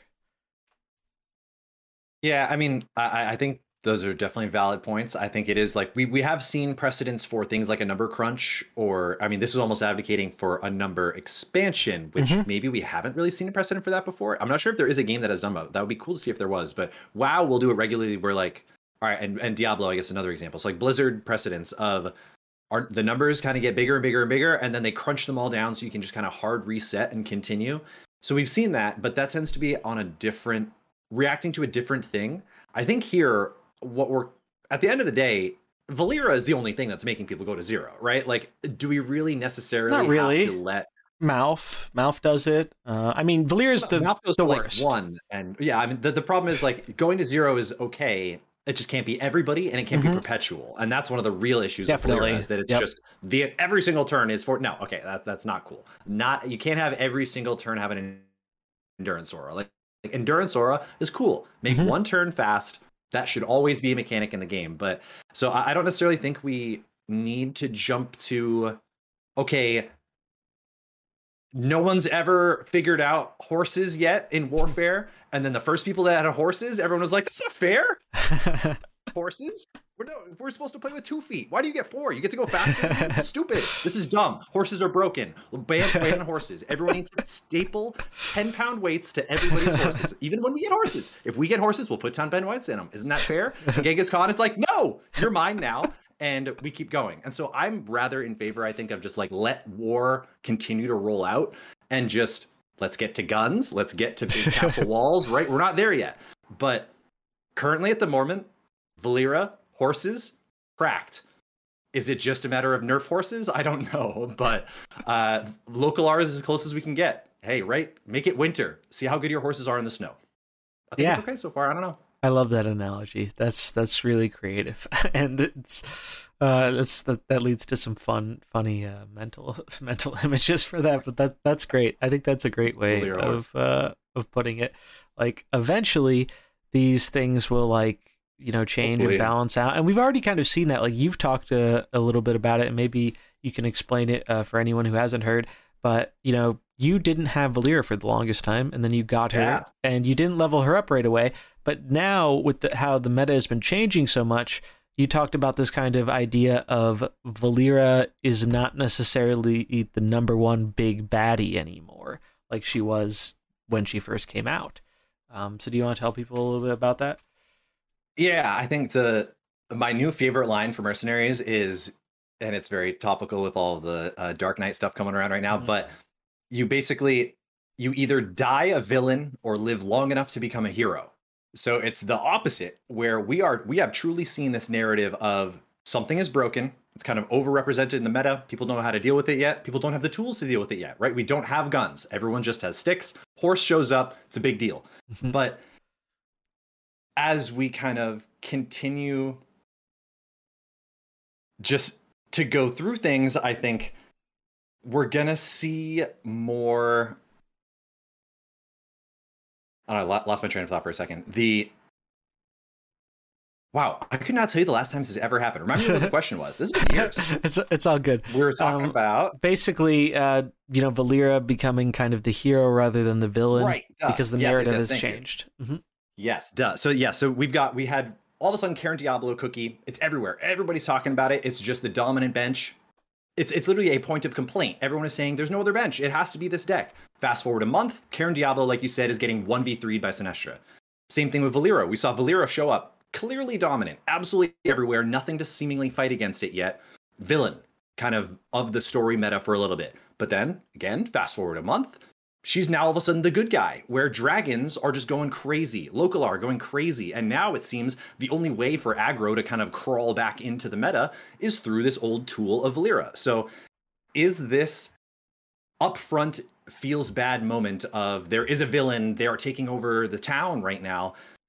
Is that okay to go through that cycle of like there's a villain and then somebody comes in, the villain kind of has this redemption arc? That's kind of a cool narrative to stick to if we keep doing that, and it has started to happen 2 and 3 times, I would say, already. So we are certainly kind of harsh when it comes to, okay, this is very good. Like we've talked a lot about Valera, and I think Valera should still be nerfed. I mean, regardless, throughout all this conversation, I think Valera is still a little bit too far over the line. There are some weird design principles that get crisscrossed because of her. That just makes designing things hard, right? So I would still like to see a Valeera nerf, but I would suggest that I urge everyone to kind of keep this in mind, that the bad guys have fallen away, right? The game has done a great job as kind of intended by the initial release of Mercs. They said, we don't really expect to nerf things very much. We don't really expect to buff things very much. Don't expect that to happen with the regularity of standard, even battlegrounds, those kind of things, is that this rock, paper, scissors system should allow, given a healthy ecosystem, given a healthy population of players, and given healthy systems, red should beat green, and then green will beat blue because blue popped up to beat red that was beating green, and the cycle continues. So as long as they continue to match that cycle and kind of keep up with it, it should be self-correcting. And I think it has done a good job so far of being self-correcting, but there are these moments of pain and these, like you say, Valeera winters that maybe last a little bit too long. Hopefully we're kind of past that stage now as the doors truly just open up into 15 different decks and not just 3. Yeah, and it's interesting you mentioned buffs because, that's one thing that's kind of easy to forget about was we did get a pretty big buff patch early on in the game, and those buffs made a huge, huge difference in the long run. Like, think about just how different the meta would have been with Valeera, with Frost, with all this stuff. If Grom was still 4-speed and not 2-speed with his slam, literally changes the whole game. Like, it just totally flips everything on its head. And that's from one change on one mercenary. Now, obviously, Grom was kind of the standout merc in that, but other ones did see play and did have impact. Cornelius definitely comes to mind as well. Like, he is still one of the big meta players. You see him in Frost comps. You're seeing him with Chi-Ji now. And Valeera. Yeah, and you just didn't see Cornelius before he got buffed. So I think it's a great tool in their arsenal. Obviously, you do have to be a little bit careful with buffs because we've heard some of the other Hearthstone designers and balance people talk about in the past for like constructed. Buffs are more dangerous than nerfs because a lot of the time with buffs, they have less data on those cards or characters because those cards or characters are bad. So they don't really have as clear of an understanding. When something's overpowered, you can see that outlier, right? You can see it being above the rest of the field. Whereas if something is underpowered, it's very difficult to gauge, hey, did bumping this up by, 2 speed or something changed Grom from like a D tier merc to an A tier merc? And it's easy to like do a change like that and then maybe have it go a little bit too far or farther than expected in terms of getting these characters to viability. But I do really, really stand by like another wave of buffs. I think would go a really long way because someone mentioned in the chat, they felt like a lot of the launch mercs are more PvE oriented, and I agree with that take. I think a lot of the characters were, it was okay if they were bad in PvP because they could fill a role somewhere in PvE, which was like the intended focus of the mode. So that kind of makes sense. But now that we seem to be getting way more characters that are focused, or at least, there is intent in making them viable for PvP, I think it wouldn't be a bad thing to go give some of these launch mercs an extra helping hand, as, it's not going to wreck PvE balance, right? Like, PvE is already... It should only make it better, theoretically. Yeah, exactly. Like, it would give you more characters that you can have more viable strategies with for PvE. So it's kind of like a net win for everyone. Obviously, they have to be careful with it. We don't want 4 more Groms popping up, right? Like, suddenly Uther becomes one of the most played characters in the game or something crazy. Like, you do have to be careful with it. And I do think that is why they haven't, like, done another big buff patch, because they probably saw the results of that first one, where Grom just became so crazy. But there are other mercs in that buff patch who, even though the buffs helped the characters a lot, those characters still don't see any play. Like, Mutanus is a great example of that. Jaraxxus. Yeah, Jaraxxus. And those are kind of under-supported tribes, right? So, like, maybe that's another reason they don't want to go with buffs right away, is because they know, hey, in the next 3 months, these tribes are getting more support. We don't really want to jump the gun and make them crazy powerful now, because then they're going to get even more stacked, like we saw with, like, Grom was good when he got buffed, but then when Valeera came, it was just like, whoa, this is insane. And now Grom is also kind of in that boat of becoming a bit of the good guy because coincidentally enough, 15 damage with his equipment gives him enough speed and power to kill a Belinda elemental before it can freeze you.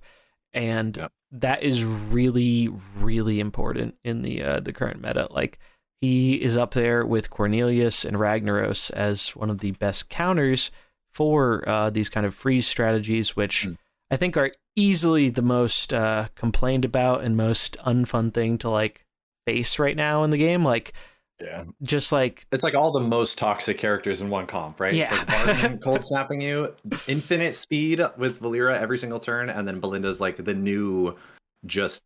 I'm actually kind of okay. Like Belinda, I've been very pleasantly surprised with in terms of her power level. I think she nailed it in terms of a legendary power level. The elemental really doesn't last for many turns. It rarely lasts for more than a turn, right? If that elemental was sticking around for like 3 and 4 turns, just freezing something every turn, then it's just a disaster. But yeah, I like the Belinda to really steal that together, and we got a very powerful aggro combo deck like that. And yeah, it's tough to play against. It has those feel bad moments, but like you said, Grom now coming back to be the hero that can attack the Belindas and even just turn on their own Valera, right? So I like to see it. I like to see it.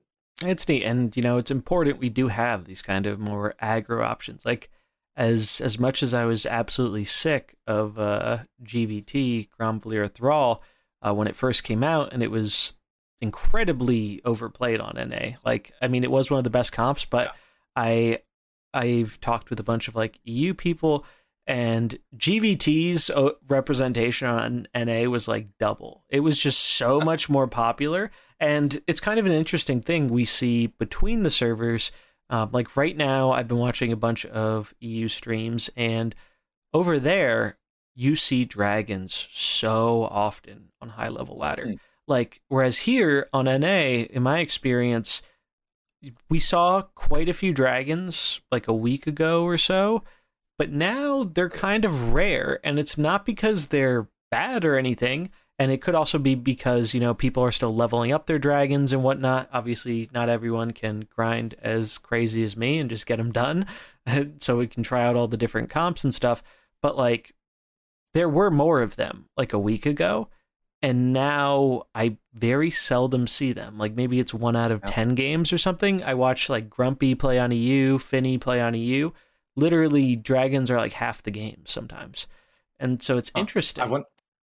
I wonder how much of it could just be because like there's a new thing to try, right? Like the Chi-Ji is here to mess around with, but the dragon deck has no flexibility, right? It's the same opener, it's the same time. Like the decks that had one open spot that can try a new Merc, like those are always going to be, I think, overrepresented. And I wonder if it's because of Dragon's inflexibility. It really kind of seems like that deck is kind of locked in as what is good. Like Dragon's nature backline, run it, it's powerful. Don't need to change anything. It's not even a good deck to change things up in. Like H card is kind of locked in there, but pretty interesting, pretty exciting. What do we think about is the 5 o'clock note on the button here? Chat question time. Yeah, we'll open it up to the chat before we move into. We'll kind of talk about some more like either just true meta stuff. I think we want to talk about some more of the decks that are popping up, some of the things we've been trying. So we're going to go into that, but. I say if we're down for it, we'll open up to some chat question time, pick some questions that we might like. So if anybody has any questions about Mercenaries, again, new player, old player, established, whale, free to play, a Merc that you think should be unnerfed, buffed, who knows? What do the people think? Let's hear some things. Yeah, questions are great, and I mean that's one benefit of doing this live, right? We get to talk with people in real time and see, hey, what do you guys want to hear about? Like, what are your burning Mercenaries questions that you want to hear some answers for? So if you think you have the 6 solution to extra coins, do you think you have the PvE system ready to go? That was kind of something I wanted to mention before too, while people are thinking or typing. We just need a PvE that's replayable, right? That's all that we really need is just like PvP is replayable. I think that's why so many people are playing PvP, because if they want to play Mercenaries, to a certain extent, the only way you can click the button over and over and over again is PvP and have it be different. And so once we have that in PvE, then I think that will be that's all that we need. We just need something like the Chi-Ji event, right? That has the kind of go do a funky quest. It doesn't even have to be just click the button and it's new every time. It can just be a series of things to progress over the week or over the month or who knows what, like speed running ladder, puzzles, etc. But what do we got coming true? So our first question here from Dizzy. What is the most elegant fix you believe regarding Mercenaries packs? Not just excess coins, but the packs themselves. Do they need to change if the extra coins are fixed?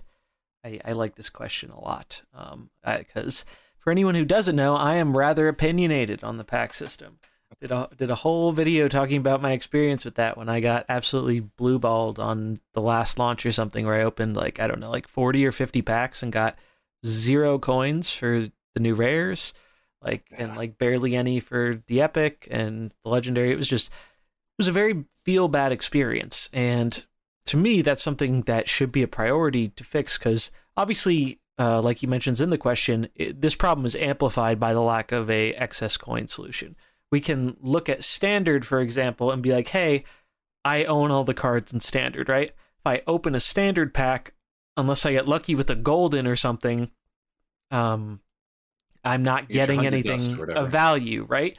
But at the very least, you're getting your dust, which you can use to craft stuff, and that dust isn't limited like the coins are, right? Like, you're getting a resource that you can choose to basically be like, hey, I want to craft a legendary next expansion, or I'll save up my dust so that way I don't have to buy as many packs or whatever.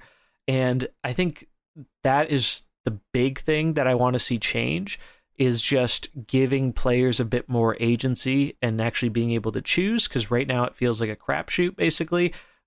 Just really bad gambling. Like, if I wanted to gamble like this, I would just go to a casino, because at least then I can win some money back and it's not just sunk into the game and these useless coins. But to me, the answer to that question would really be yes, we need the excess coin fix, because that will alleviate some of the problem, because it'll be like standard, where hopefully you get a currency that you can convert into useful stuff, and that will be a great way to fix it. One of the biggest things to me, though, and I've complained about it before, is I still don't have a freaking Yulon portrait. That's a rare. Rare portraits are not hard to get. That seems like something is weird beyond just variants at that point. Like, it does seem like this game has had weird issues with the packs in terms of like a number fell off the table at some point, and then they just got to pick it back up and put it back in. But you have had a weird experience with that. Literally over 70 packs, and I got all 4 of the rare skins for the other new rare, and I got 0 for this one. And rares, once you have all the characters, you're guaranteed a rare skin in every pack. But if you think about the odds on that, they're 25 rares. It's a 1 out of 25 chance. So I've basically gone 3 times over those odds and haven't gotten it. But anyone who's played like a very RNG heavy type of game knows that's a thing that can happen. Like, those are just the odds. So to me, obviously excess coins would go a long way, but the big thing I really want them to change or fix about packs is duplicate protection for portraits. I can't tell you how frustrating it is for me to open a pack when I have so many max characters, even before I had them all maxed and I was still missing some. It was so frustrating when I'm missing skins for a legendary or even missing skins for an epic that I would roll one on a character that I already have all the skins for.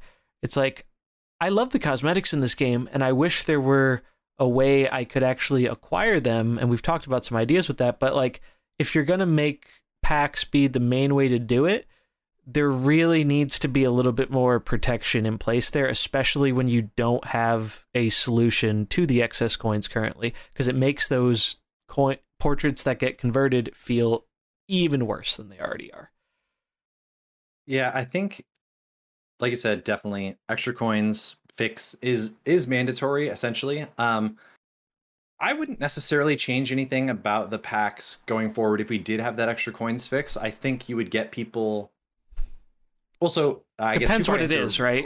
Then. Right, yeah. It depends on whatever the extra coins fix is, but I would almost be a little bit afraid of the fact that people would never buy packs if they change the extra coins. Like, it would become that like packs are only good for the new players in that initial launch of things, if they don't increase some weird duplicate protection thing. So I would almost like to see the extra coins fixed, but then make packs almost different. Like, just make them so that they have value throughout the entire way, because considering how easy it is to get random coins for people you don't care about, it's almost too easy to farm a pack's worth of random useless coins right now. Mm-hmm. So if they did give us an extra coins fix, I feel like packs would almost become irrelevant, except for a very small part of the player base.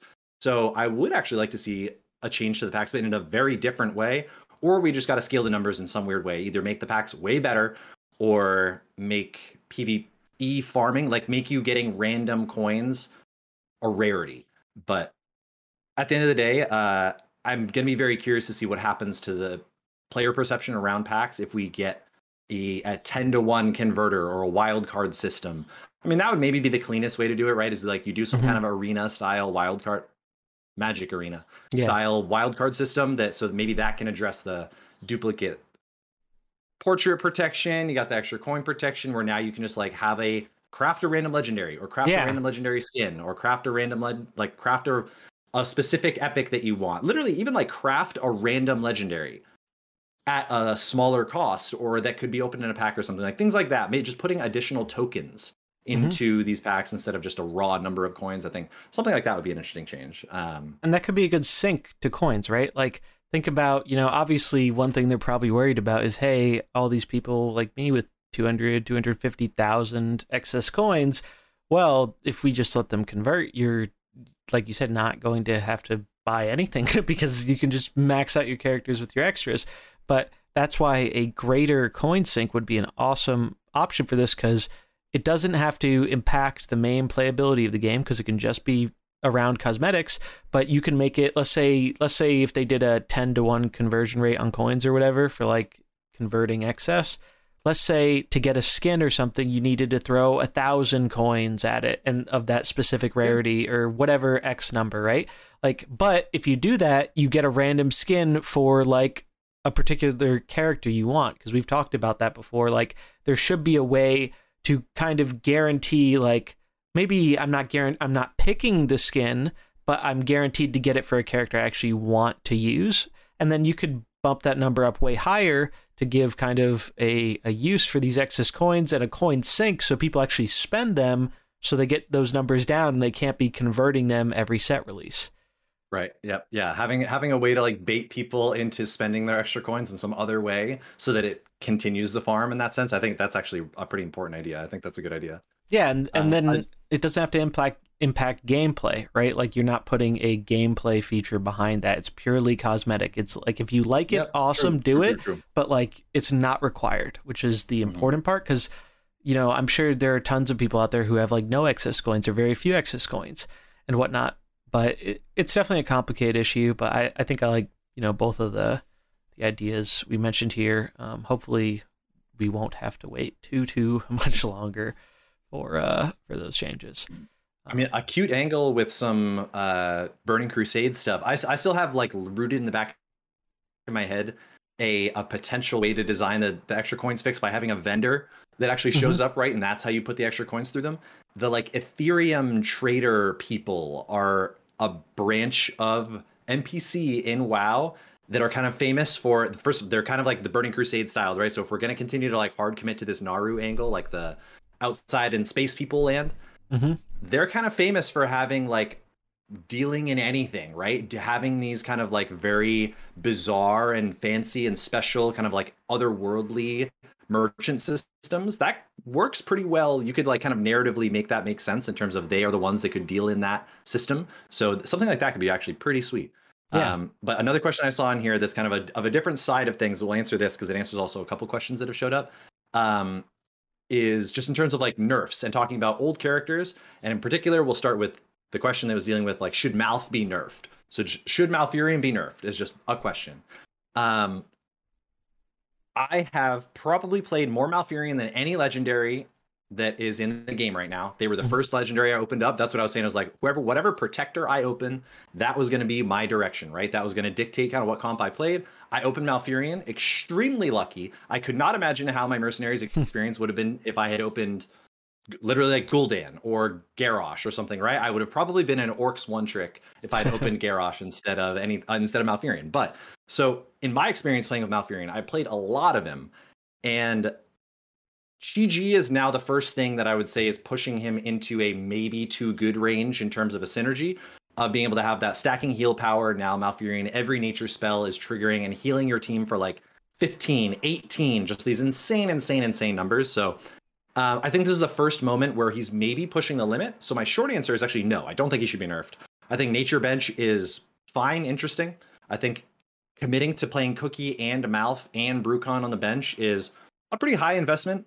Doesn't have much flexibility. Not really boarding in very interesting angles, right? Your opponent tends to be able to play around it. The colors actually show themselves quite well on the bench that you can see if it's ever two blues and a red on the bench, you tend to know that it's Cookie, Brucon, Malfurion, and even Cookie buff kind of tells you that that's coming. So there are all these like weird little semi-nerfs to Malfurion. Even his opener play, right, is if you open with Malfurion, that's probably when he's at his best because you get to speed up, start healing right away. But he gets lit up by all kinds of blue guys. Jaina is very good. His damage isn't high. His heal is at an 8 speed, right? So I think he's actually a really good example of a very good 2021 Merc. He's really not in the 2022 design space, I would say. But for that reason, I think he should stay exactly where he is. Yeah, I agree with a lot of your points. Earlier on, I think Nature definitely frustrated me a little bit. But now that we're having more diverse backlines and stuff, I really don't have a problem with it. Like, Malf is really strong and the Nature synergies are really strong. But I think you need that right now. Like, one of the interactions I think is really great is we talked about how Sinestra can solo one of the best old benches, Karen Diablo Cookie. Well, the Nature bench destroys Sinestra. Now, if you have Sinestra and two other guys, that can be a little different. But if you whittle them down to Sinestra or just Sinestra and one other, Sinestra cannot solo the Nature bench because between the healing and the scaling, you're able to out-sustain her really big AoEs, even though they're critting you for 60 on two of your guys. And I just think that it serves a very important place in the metagame right now, especially with Chi-Ji enabling some kind of new interesting synergies there. I think Malf is a great example of an incredibly powerful mercenary who is not like Valera broken. You also have to kind of go out of your way to do these synergies. Like, if you throw Malf in something on their own, like, you can't just throw Malf in any comp because you're not getting those speed ups off of his ability. If you don't have Nature, you aren't getting those heals from his passive. So I think personally, I don't think there's any need to nerf Malfurion at this time. It's also just like so illegal to nerf a protector right now when we're like screaming for. There are so few protectors, playable protectors already, that like gutting one of the best ones that is this kind of bastion of hope against Sinestras in the future and just making Nature play. I mean, Nature would just be unplayable if there's no Malfurion, right? Like, easily. At the end of the day, you don't want to gut the entire tribe itself. And I think the legendary mercenaries should kind of be that, right? They should be the pillar that if you can take down their leader, it starts to kind of fall into shambles a little bit. And it's true. I think Malf is very, very good in that way. Doesn't do anything by himself. The leaders that are too good by themselves are then the ones that get too pushed, like Valera, right? She can just lead anybody. It doesn't matter what ragtag group of bumbies that she has. If you're just faster than them, you just light everyone up. So I think Malfurion is probably ultimately an okay place, but maybe we take that meta angle and transition into talking about what the heck does the meta feel like right now? What is going on? Do you have some idea? One more question that I thought would be a fun one is, and it kind of relates to that. If we had to pick who is our favorite mercenary and who is our least favorite mercenary of the current pool. For me, kind of an easy one here with this is I think Long Jin is my favorite character at this point.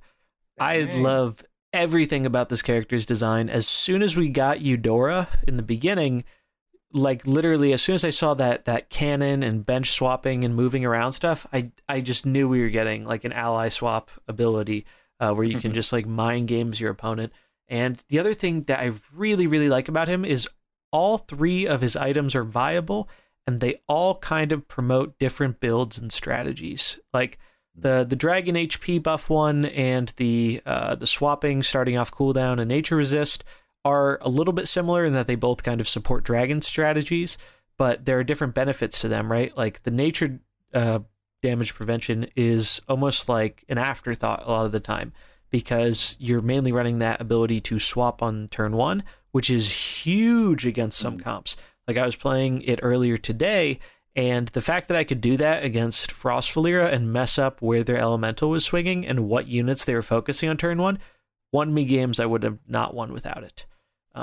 So I really, really like his design, and I hope we see more stuff like that where it's like I can run him in like 3 different comps, and depending on which item I'm using, he plays totally, totally differently. Like, he's a big reason why Beasts came back, for example, because of that scaling the arcane, and just his skills in general have such interesting design that, even if he wasn't a tribal unit, he would be really, really good. But the fact that he gets like a powerful tribe on top of that is just so, so cool. So that's going to be my favorite. And then for least favorite, it's probably, I think it's Uther right now. Just because I really like his art a lot, and I wish he could see play in like anything. Like, Uther's one of those mercs that even when at the start, when like some of the lower power characters were being experimented with and whatnot, he was kind of like Antonidas. Like, but at least Antonidas had a purpose. At least Antonidas was good in your fire farming comp, right?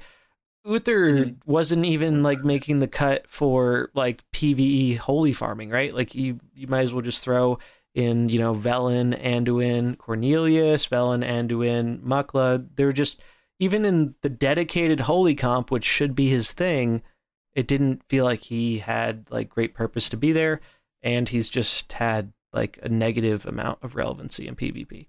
So that's probably my least favorite mark of the bunch. Those are 2 good ones. Two casters too, so not even blue bias. Honestly, my favorite is probably Malfurion. I've probably been playing with them the most. They feel so balanced. They feel like they put a lot of they just put good things together. And honestly, like in general, my favorite merc would probably tend to be one that, and I still am waiting for more of these mercs, where all your abilities are good. You want to click all of them at different times, and they just have their different places in literally like every single type of matchup, and they're just fast enough, right? They're not too fast to feel just like giga broken, or to even like trigger your opponents into like being mad enough to counter you or anything like that, right? Like, all the abilities are like good speed. It's a good protector that, again, is kind of this maligned color at the moment. Has some cool synergies, again, with like nature is a powerful mechanic in general. More support from nature will even get more interesting. And Malfurion will, at the end of the day, if nature is ever playable, I will be stunned if Malf isn't a part of it. So I think they're just a really good example of a number of things. So I'll probably vote for Malf for my favorite. And least favorite? Weirdly, maybe my answer is Gul'dan, as I was talking about them before, for a couple of different reasons.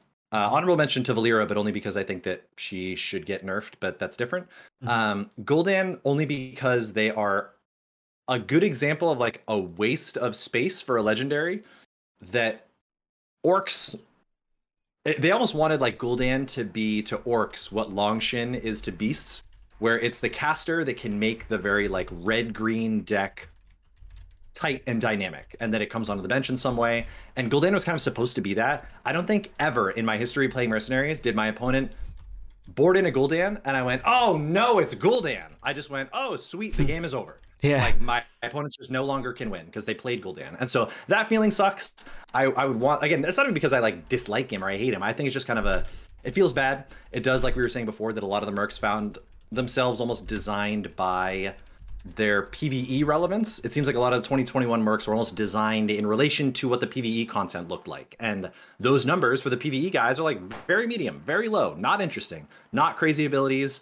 And so deal 20 was just like good enough. But I would like to see maybe a Gul'dan, like, I would rather him get reworked. I don't even think that there's a way to really like buff them. You could make their super siphon soul or whatever that heals all your orcs like 4 speed. And now they are that bot, but at the end of the day, I think they kind of fall as what should or could be a banger.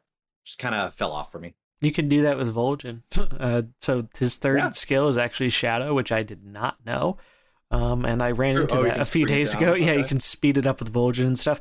But Gul'dan kind of falls into that category of he's kind of a one-trick pony mercenary, and I think we've seen them kind of move away from that design, which I think is a great thing. I think it just gets a little boring when you know Valeera is going to be spamming her skill 1 over and over and over again, and whatnot. And we've seen some characters that experiment with the design space of punishing that.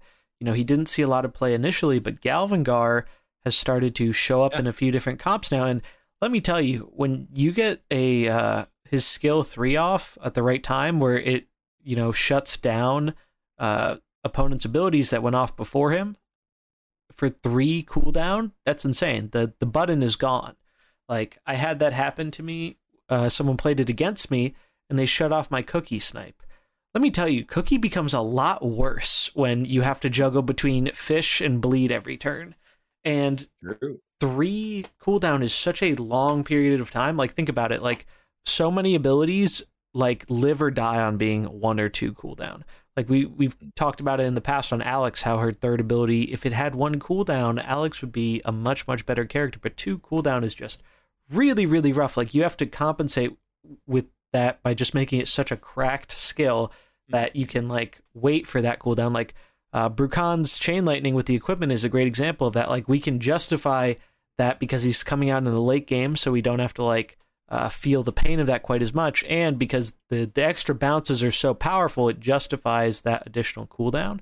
Whereas some of these skills, just it feels like I think you could have Gul'dan's healing thing not even have a cooldown and he still wouldn't see any play. Like, it has a cooldown? Yeah, you can't. I'm not even sure I knew that. Yeah, it has 1 cooldown, so you can't even use it every turn. So that's kind of like his best ability that he would be like a 1-trick with. He can't even use it every turn, and that's I think the biggest reason. I don't even know. Yeah, like, and Gul'dan hasn't always been terrible. Like, I made him work in an Orcs version, and there's some cool synergy there where you can set up Apocalypse on Diablo to guarantee a crit, and then that was one of the few examples where his healing scales with the damage. We haven't had other mercs that do that yet. Now with Chi-Ji we kind of do, but like none of them directly scaled with the amount of damage. Whereas Gul'dan, you guarantee that crit, you're going from 16 healing to 32 healing, and it doesn't just heal your orcs, it heals your demons, which Diablo is. So there was okay, see, there you go. It was a cool synergy, angles, and it worked, but it doesn't work anymore. Like, it's too slow. With Diablo falling off, with Sinestra becoming a thing, it's just that version of orcs don't really, they don't have the power to see play right now. We've seen different orc builds kind of pop up since then, but none with Gul'dan because he just, I don't even remember what his middle ability does. Like, I have no idea. Like the repeat for every fell spell that you cast like or something, and it like does a random 6 damage or something to every random guy, or like for every repeat fell. Which again, maybe we'll get fell support and demon support coming into this new set. I think that could be pretty reasonable, because that is certainly one that was talked about. They gave us the Diablo as a pre-order, right? So there are certainly people have been playing with demons. People want demons to be good. Drax is cool. They buffed them, right? They literally buffed multiple demons, and it still wasn't good enough. So it's gonna be a while, but yeah, especially when Gul'dan also competes with all these really good blues on the bench. Like, you're not gonna be able to. You would almost literally rather just play a Brukan than a Gul'dan. I bet if every Orcs player had cut Gul'dan and just played Brukan on the bench instead, their decks would probably be better. But Galvangar and stuff, I want to see those mercs seeing more play outside of Orcs too. I want to see. That's maybe the one problem with these kind of tribes that are underpowered at the moment, is that if you ever try to print a new mercenary for them, it has to either be so good to hard carry the entire tribe itself, or we have to go back and rework those other mercs. That was kind of another question that was in the chat of like, would you rather go back and like change the mercs that are pre-existing, or just say like, you stay back there, you're there for like the newer players or the beginning of the game, getting used to it, and new mercs are going to be the new world of design. I would like to see some reworks on some of these old guys. And again, we haven't really talked about it on this episode, but they basically can't nerf anything until they give us an excess coins fix. Like, they have to implement a system to pay us back, because this game, more than any, is just like, if they nerf your legendary in Hearthstone or whatever, you get your dust and you're happy and you go on. You literally didn't even really invest that much time and energy into getting any given card in Hearthstone, or at least it didn't feel like that. But in this game, you are actually sitting there and playing the video game and clicking buttons with one goal in mind for like hours and hours and hours, or spending dollar after dollar to be able to get these things. So yet another bind that Blizzard is essentially in right now, where you can't refund us, so they can't take anything away, or else people will just lose their minds. So Definitely. another incentive to have this fixed soon. But The one way we've seen them kind of get around that a little bit has been with some of the quote unquote bug fixes. Now, some seem more bug fixy than others, but a few examples of that for anyone who, isn't aware, they changed some stuff like with Karen, right? What the first one we saw was like the nerf to Karen, where before in the beginning of the game, if your Karen died and was reincarnated, he still acted with whatever skill you queued that turn. They decided, that is a little bit too good, and I definitely agree with that. It's kind of weird how he's treated as another entity in all the respects. Like if you slow Karen and kill him, the spawned Karen is not slow. So for consistency's sake, I think that made a lot of sense for them to do that. One that I think it was less clear with was Blink Fox. And an example with that one was you used to be able to, with Blink Fox, when you steal an opponent's skill, if you had a Blink Fox on the bench and you got to your Merc select screen when one of your guys dies, if you hovered over Blink Fox in that little bit where it would tell you like the info about your skills, you could see what you got off of the Blink Fox before you actually pulled it out. So that led to like a huge strategy thing where it's like I can look and see if Blink Fox rolled the OP skill that I need to have them be good here before I even make the decision of throwing them into the field, which was definitely an advantage. Like that makes a huge difference sometimes. And then we saw another thing with Brukan where Brukan's Chain Lightning used to overkill units. So like it bounced around, but if it hit a target that had already died, some of that damage could be wasted on that character again. And this is interesting because it wasn't just a nerf or a buff in this case. It was kind of both, because while it's better you're not wasting damage, that means if you overkill something and there are only 2 units, you don't get an extra bounce. And that can be really relevant versus things like Sinestra, because sometimes you want there to be that second unit, so Brukan's Chain Lightning zaps it an additional time so you can kill it fast the next turn. So I thought that was like probably the most interesting example of like a way they used bug fixing to both buff and nerf a character in some ways. So I think until we get a proper excess coin solution for like the reasons you mentioned, there's just too much precedent. People would be really upset about no kind of refund because the crazy amount of time it's required to like fully level a character. So I don't think we're going to see any direct nerfs like that until we have a refund system, whether that be the excess coins, something else entirely, whatever it is. I just don't see them doing that. And even when they do have that, I think they're going to be just very unlikely to nerf something unless it is an incredible outlier. And I think it would have to be a bigger outlier than any of the characters we've seen so far, even Valera, for them to like immediately nerf something. Especially when the design cycle is so fast that you could get away with the argument in standard of being like, all right, whoops, snuck through the cracks, didn't really realize this interaction, or this number was a little bit too bad. They're not getting cards for 3 months. We have to nerf it. But here now, like, Valera happened. It was just a complete renaissance of how speeds were attacked. But if they know that in 2 weeks we're printing Local R, you're never going to nerf her, ever in a million years. And so now when the devs actually know that they are giving us new stuff every month, that's yet another reason why nerfs and buffs are going to be even less likely. Nerfs especially, right? Buffs can kind of come whenever, and we'll probably see more buffs than anything in this game than nerfs. But I think that's probably a huge reason that when something is broken, it's probably going to stay broken until new stuff shows up. But we might start seeing a cycle of something comes out that directly answers some part of whatever was just happening. Again, hopefully that doesn't just stay up forever, right? At a certain point, and even now, the format's getting wide enough that there won't ever be, hopefully, an issue that stands up as strongly or as tall as something like Valera. But Local R was an example of that. Valera was probably the most push that we had seen, the most demanding of a nerf.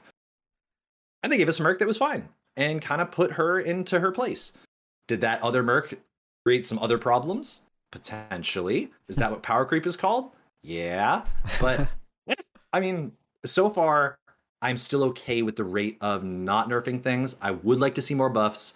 The wider open the format, the better. Let's get Valera nerfed by 2 speed on her Unnatural Smoke, and everything's fine. Everything's great. Yeah, I think that's the big thing for me is, and that's why I have a little bit of an issue with Localar, even though I like him a lot more than Valera. I think Localar is problematic because they had to print Localar at a power level that was very similar to Valera to be able to actually be a counter to her.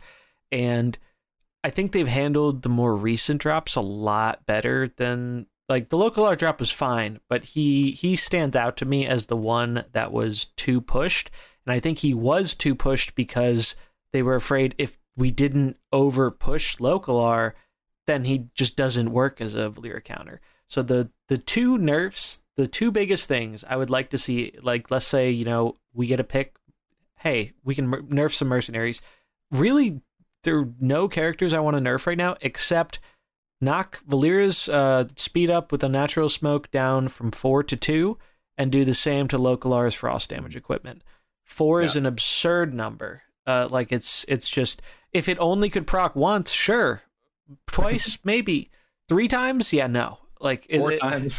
It's too, the damage scales so much and so fast, and it really feels like the whole reason that happened is because I think they felt they could not print a Valera. If they printed a Valera counter and it didn't work, people were going to be really upset because Valera was trying a lot of people's patience, because it was also over the holidays and we had the Valera meta last longer than a lot of the metas since, and I think that has helped, right?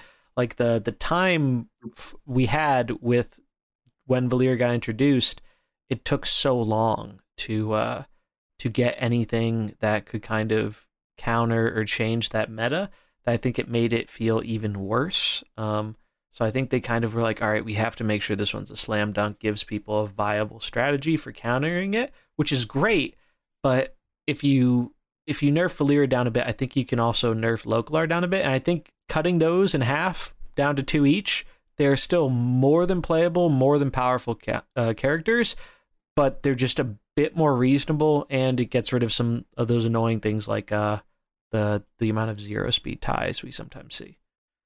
Yeah, and we also kind of had talked, like, we've said a bunch of times already, even just like on this show, right?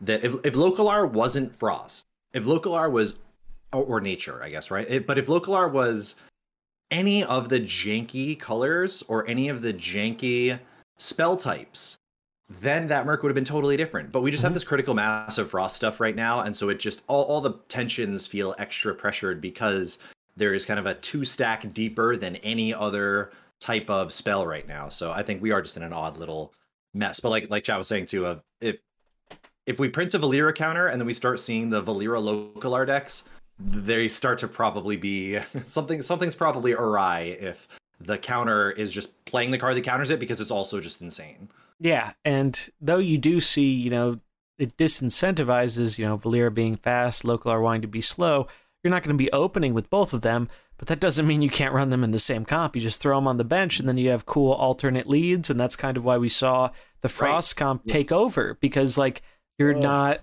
If you have Localar as a counter, well, what if they just open Varden, Jaina, Localar? Like, well, your Localar's not doing a whole lot against that. So that's another thing where I think the fact that the game really changed with how more comps are running these kind of different teams where it's not a set start open and set start bench. Like, you have that flexibility just gives you such insane room to do different things, basically, and try different strategies, and it makes it harder for Localar to be like a pure Valera counter when they can just hold Valera off on the bench. And is Valera as good on the bench? No. But, is she better than, just slamming into a Localar and getting deleted by a hailstorm on turn 1 or turn 2? Yeah, probably. Because we did some pretty extensive testing at different points. Like, we were trying some different builds, and we were seeing, like, the lines of, like, hey, is it worth it going fast and then just taking all the big damage, or do you try and slow it down? But, like, it just, no matter what you do, Localar just destroys you with, like, GVT as an example. Or even if you do play around it and, like, play worse skills to not get punished, you're still kind of getting punished either way, because, like, you're not using the full potential of your good abilities. So it's really interesting, and I do think they've gotten better about it though. Like I think Localar is really the only Merc that stands out as printed at like near Valera power level. I think pretty much everything else, you can make an argument for Sinestra with the sustain, but yeah, especially the most recent drop, I think they really nailed it. Like the Mercs are powerful. They created new archetypes. They brought support to older archetypes that had kind of fallen by the wayside, but none of them feel like S tier auto includes. I'm basing every comp around this. Like they have homes and it's great and they're powerful, but they don't feel like I can just throw Yulan into anything, throw Longjin into anything, and have it be a net positive, as opposed to building around it, which that is where I want the design to be. And hopefully we'll see more like that. No, that's definitely a super good point of the at least make us think, right? With Valera, even Valera and Localar are both a really great idea, or really not a great idea, but a great way to understand of like, are these a little bit too pushed? Can you just kind of close your eyes and put it into a deck? Then it's probably too good. And Sinestra, like you said, also I think starts to push that limit a little bit. If you just slam Sinestra on the bench, it's kind of hard to go wrong. If you just put Localar into your deck, especially with all the counter Q nonsense that we're getting right now, it's pretty hard to go wrong. If you just put Valera with literally any, just control F3, it's probably a good deck. And it just shouldn't work like that, right? It just shouldn't work like that. But again, when population changes, hopefully for the player base, so that even you just can't read what a 2/2/2 bench, or a 2/2/2 deck, what is that? Is a 3/1/2 deck? That could be 3 different decks. Like once that is 3 different decks, or once that is who knows what it is, counter queuing, it's a lot worse. These kind of all good stuff, goofy decks that should be, in my opinion, I think they're great for competitive, like organized play competitive. Like those should be tournament decks. Those should be the types of decks that you see when people play League. The same comp would never work on solo queue, but if you take it in competitive and you have a team that's all working together, they've been practicing together, then that deck is great in competitive League. If you just give it to randoms, it's never going to work. I think there should be a distinction like that. I think that is really cool. I don't really like them bleeding onto ladder in the same way. In general, I am an opponent of this like odd counter queue, abuse the matchmaking system meta that we have right now. But again, with just a little bit more health and variance in the format, that should go away. A little bit better fixing of how you play against people and who you play against, that should go away. So a temporary problem, I think. So it's not a big deal. Yeah, hopefully that's something they can change, because definitely, just as someone who's, creating consistent content for Mercenaries, and this is a discussion I've had with like a lot of other players, even some who aren't creating content, but who are just like some of the top players in Mercenaries, is that the queuing system feels so punishing sometimes. Like I'm at the point where pretty much on average, most of the time it takes me between 3 and 5 minutes to get a game.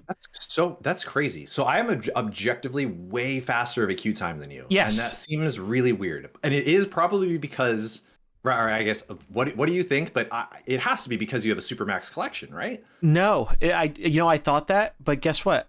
So this leads back to the example I was saying the other day. I was watching your stream while I was queuing some games and whatnot, and I was kind of comparing our queue times a little bit, right? But the thing, I thought that too. I was like, all right, they said the matchmaking is complex. They're probably doing this because I have all these maxed guys, and they don't want to pair me into someone who is not leveled, right? Like they don't want that person to get absolutely crushed. Well, guess what I saw in that beast comp I ran into? The person only had their Rexar beast buff up halfway. And right. That was in the video, I think, right? Where it was like +2/+2. Yeah. And I don't know if it was the same person or someone else, they ordered it wrong where they put Rexar in the middle, so it didn't give the buff to all the beasts. And it's like, why are you matching me into someone like that when I have a higher internal MMR and I have a full max collection? You'd think those would not be the people it pairs you into, because they kind of want to protect those players who are still learning and who are still leveling up their characters. That seems to be the intent. But in reality, that wasn't what was happening. So we don't understand what it is like. And I've noticed that before too, and I think you've probably seen this as well, where you will switch decks and you will queue into totally different people. Yeah. If you stay on the same deck, you will queue into the same person. And I can't figure out why. Like now that I have all the max characters, it's not a difference of some of my characters aren't leveled, so it's like matching me versus other not leveled. Like, no, it's just it's really really strange. So I don't understand why it works the way it does. I think that's something that probably just needs a bit of tweaking on the back end. Just make it so it's less strict on your internal MMR, or even just do something like reset the internal MMR every month. Like it just doesn't it doesn't make sense to me that like a great example of this is if you finish in the top 200 or whatever and you try and queue up at the start of the season, even if you're at like 0-0 and it's been like 5 days, few days, something like that, even if it's been that amount of time, you will only queue into those top people, which obviously that's kind of like a noob protection thing, which is totally fine. It works that way in standard and stuff too, but it's not as heavy-handed as it is in Mercenaries. Like it just feels different. Like it's just strange. It's just, I think it's just something that they need to kind of tweak, and we'll go into that in a future episode about some other things they need to tweak with the matchmaking system and being abused. But yeah, that I think segues into, we'll do a little bit of metagame discussion, and then we'll open it up to some questions, and then we'll probably call it a wrap here. We have talked about the meta a little bit, but I think the question on everybody's mind is how are we feeling about Chi-Ji with this new equipment, and what are like some of the standout builds that it has? Yes, no, yeah, definitely. And so if I probably, like you, will also be using Hearthstone Replay. Has a really cool Mercenaries tab to it that lets you look at win percentage, basically play percentage, number of games, lets you filter by the MMR range. Doesn't let you filter by region, I don't believe. So is this actually I don't globally? think so. I think it is global. It probably is just everybody. But so this is a pretty cool resource. I think there are some other variants of the resources in other places, but this is the one that I use for sure. We ran the sponsored tournament by them as well, so definitely love Hearthstone Replay. It's kind of the OG original great deck tracker without a deck tracker. But yeah, when you look at these, when you look at some of these decks, there are so many decks that have over a 60% win rate. That is really weird.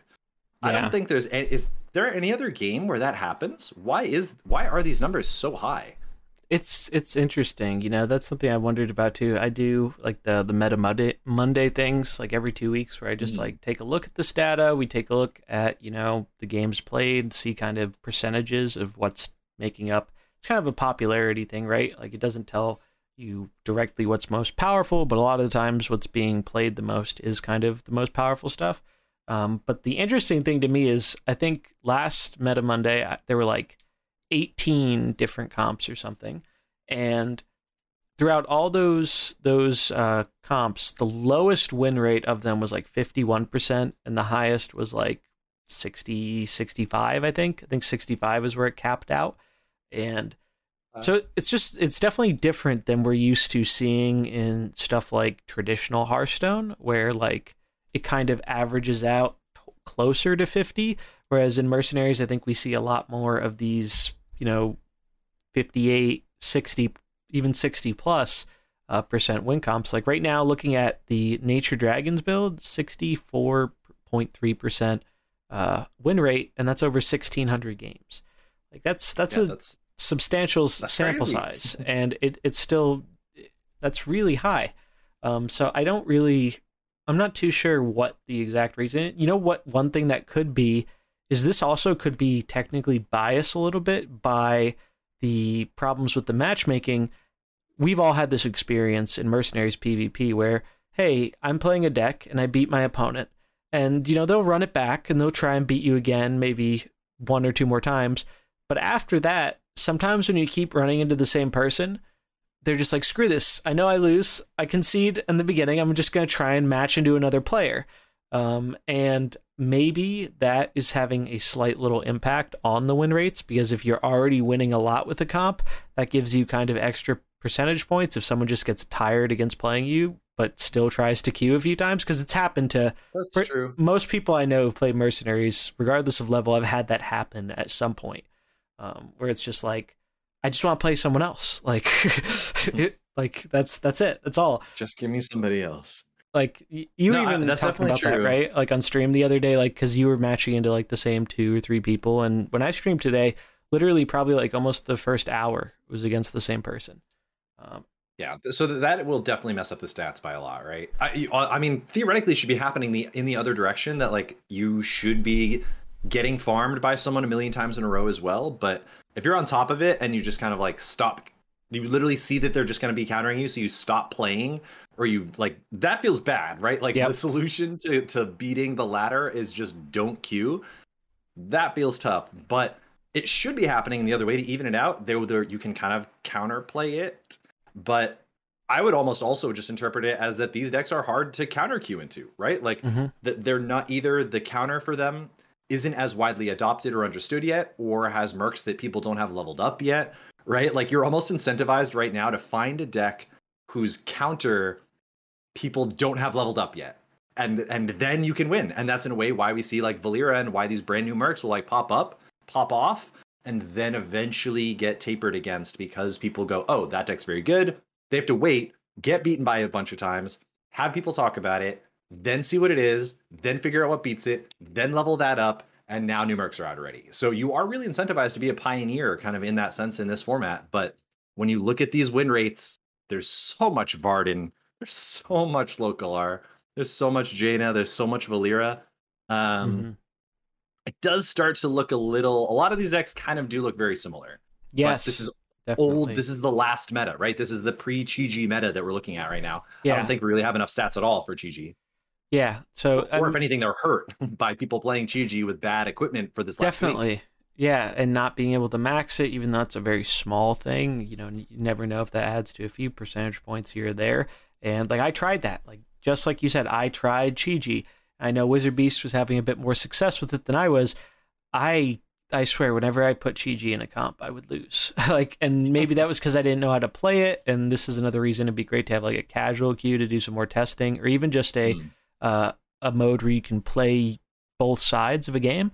Like you can queue up 2 Mercenaries teams you have and just play it out, like lab it out without having to have a friend in a private match to do that would be really, really cool. Because then you could test stuff.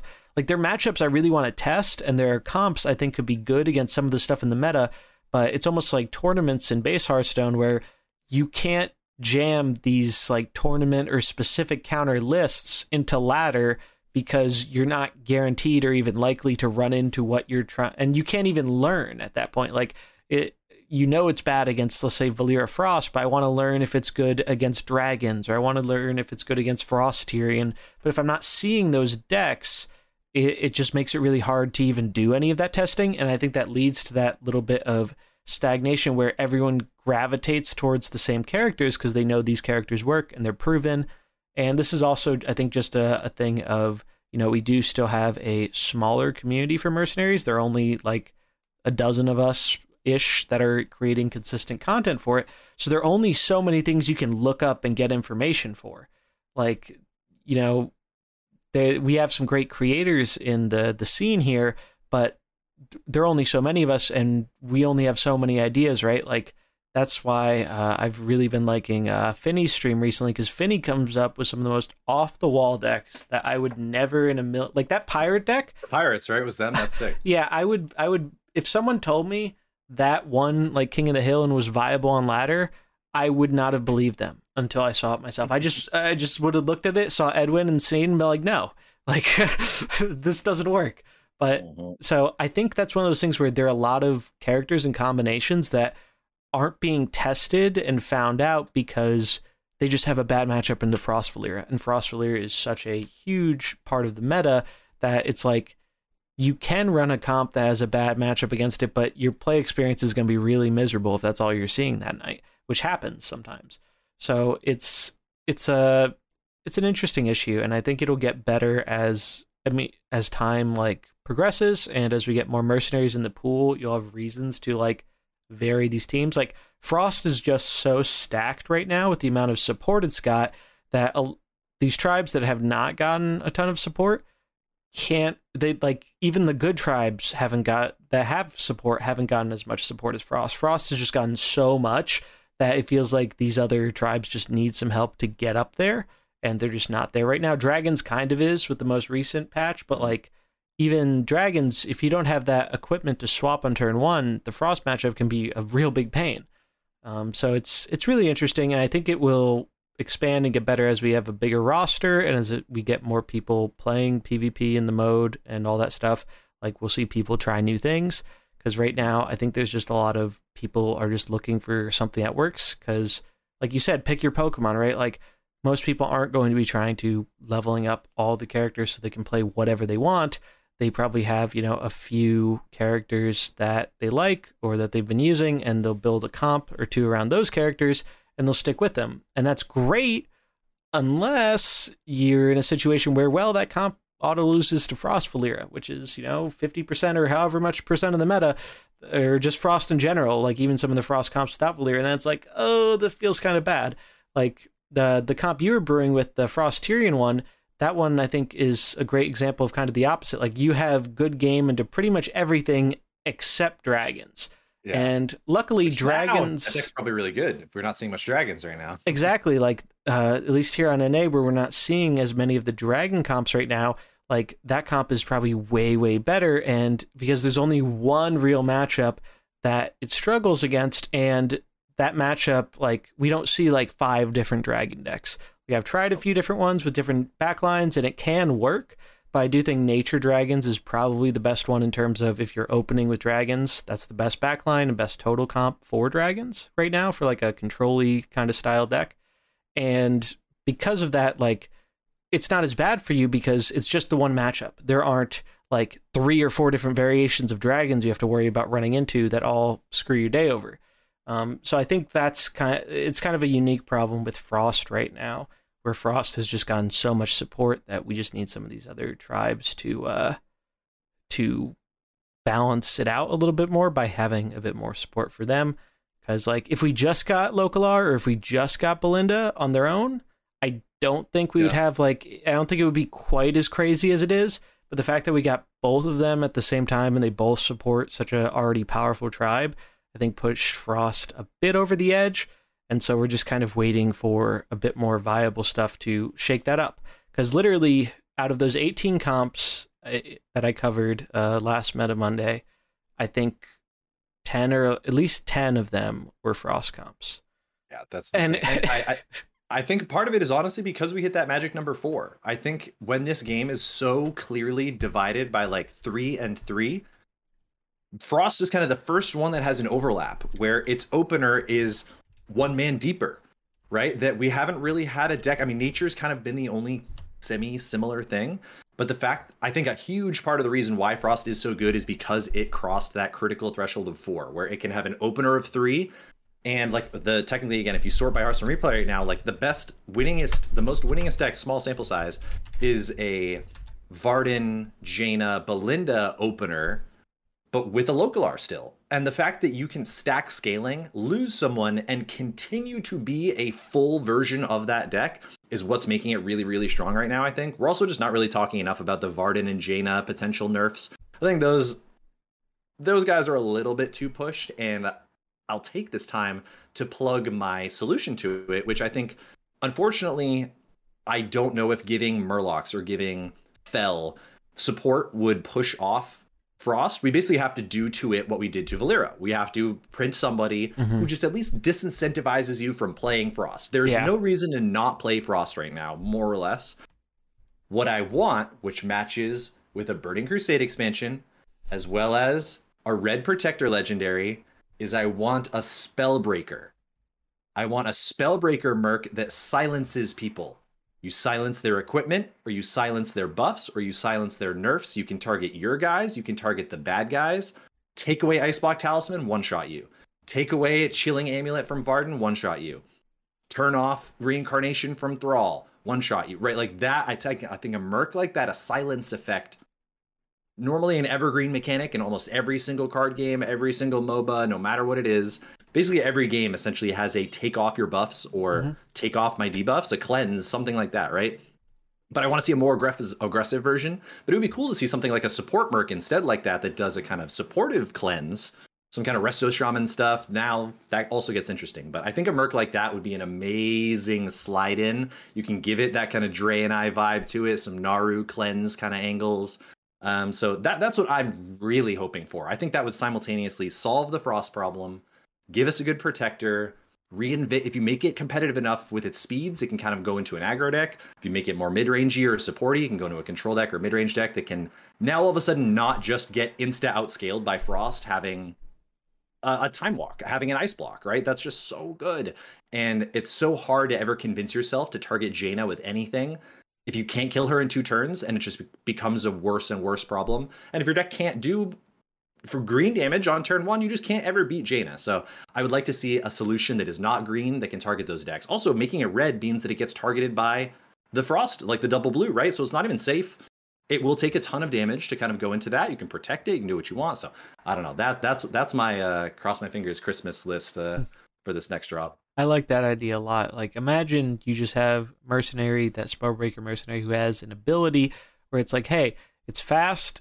Whatever character you hit with this, their item is gone for 2 turns. Combat. Like, just take away their item. Because most of the stuff that is making these characters so powerful are their items. It's Localar's item that is making his abilities and synergy with Frost way overtuned. It's Jaina's item that is giving you that kind of, if I can't kill Jaina over 2 turns, why do I even hit her? And then she gets out of control. A lot of Mercs, I mean, there's some exceptions, like the Battlecry ones, like Belinda and Mukla would really impact, but that's okay. It doesn't need to be good versus everything. I think something like that where it's just like, it basically the same kind of thing as Galvangar, but instead of a slower ability that punishes their, using of a skill, we have a faster one that just shuts off the item for 2 turns, like that's a cool idea. Like shutting off the healing with Galvangar. Just like, boom, 2 turns, your item is silenced, you can't do anything. It's a limited effect or whatever, so that way, like, they can get it back if they find a way to survive or something, give some counterplay, but like, and it couldn't be like an AoE thing, it'd just be way too strong. It would definitely need to be like, I think it would be. If there was an AoE that had a cooldown that all it did was shut off your opponent's equipment for that turn. For 1 turn, maybe. It's like, no, yeah, not for multiple turns, but like if you just do like a big like AoE pulse, I mean, then you could almost put that flavor flea into. I saw somebody in the chat earlier say like a Mechatorque type of like a Goblin Engineer type of mechanic. Now you can put that flavor into like the EMP silence angle, and even Burning Crusade also had some mech stuff. We saw that was another guy where maybe like a Fell Reaver type of mechanic. We really don't have any mechs at all, right? No mech. That will certainly be a tribe coming down the line. So plenty of room to introduce something that I think we basically have to get a local R for Jaina. And I think the best way to do that is through a silence. Time will tell.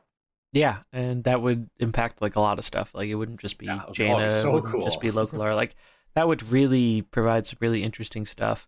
So that's something I'd like to see. You do have to be very careful with designing something like that, because as we remember when they initially rotated Spellbreaker out of the like regular classic set, it was because they were afraid silence was too ubiquitous and you could literally jam it in any deck and it would always shut down. It didn't matter how cool or dynamic or powerful the card was. Shut it down. 4 mana, or Iron Beak Owl before it got the nerf, 2 mana. Yeah, 2 mana Iron Beak Owl. That's what we're talking about. Yeah. Yeah, exactly. So it's like you do have to be careful with that, because you don't want that to become the new oppressive thing, because I think it would make the game more boring if it was too good, because then it's like you just don't get to use items at all. And I think items are what make characters a little bit more dynamic and interesting. Like when they have multiple items you can choose from, like Longjin, like it's definitely an interesting thing to bring up, and I would like to see an effect like that, but I do think they have to be careful with how much they push it, because if you push it too much, then it could end up just feeling very problematic and make games feel a little bit too samey, I think. But we'll keep our fingers crossed that we can see something like that in the future. Figured we would just briefly, before we get into our last little questions here for chat and our end question, what is our favorite comp to play right now? And on the other side of it, what is our least favorite thing to play against, to wrap up our meta talk here? Hmm. Weirdly, I've been trying to play some of the new stuff, right? I have this list of like yesterday we probably compiled 6 different Chi decks, and they were fine. They kind of resembled a little bit too many. Like I think we just need a couple more days, a couple more weeks with Chi to kind of figure it out. I probably had the most fun with in terms of Chi things with the like Chi get in shenanigans. I think that like reinvigorating fire and that funky angle is cool.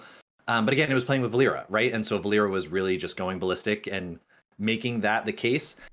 I was surprised by how much fun I was having playing Valera. It was actually a lot harder than I thought, and I do like those kind of hard games. But honestly, I'm gonna say that my favorite deck to play has been the deck that I was playing on ranked to when the season restarted. Of the I don't even know what to call it, but it's just like this Mullihu mid-range Frost thing. It's basically Frost.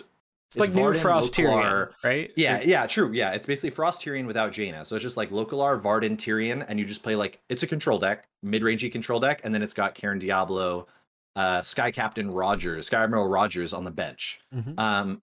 Almost without fail, all of those games are way more fun than I expect them to be. For just like this Bumby mid-range deck that has nothing necessarily broken about it. It's got a couple policemen up front there with the local R, so like we are squeezing particular bad guys in the format, but very regularly I'm surprised by how fun that deck is. So I'm actually going to say that one.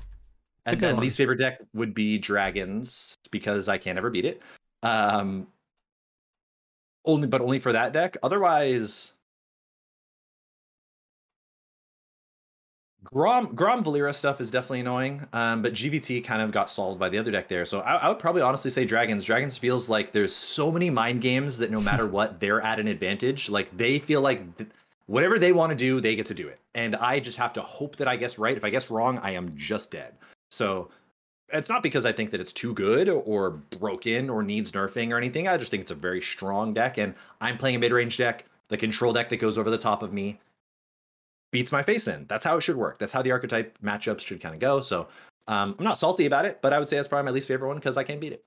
Okay, cool. Yeah, so for me, the one I probably had the most fun with might have been that weird Sneeds comp, but it just, you do need to be running into like specific things for that to work. It doesn't work versus everything. Like, it does not appreciate double red openers. It does not appreciate that at all because you have 2 greens, and Sneeds is a lot worse once Galvangar dies because you lose the attack and stuff. So I really love that deck, but I do think I have to give it to the Dragons for now, funnily enough. Dragon Nature, just I played that earlier for anyone who was here earlier during the gameplay part of the stream. It was so much fun playing that today. Like, it was really my first time using that equipment that lets you swap on turn 1 with Longjin, and the difference that made was just out of this world. Like, it totally changed the game. And that's kind of one of the reasons why he's like my favorite Merc right now, because it totally just changes everything depending on what you're running with him. And it felt so much better with that equipment and having the mind games available on turn 1.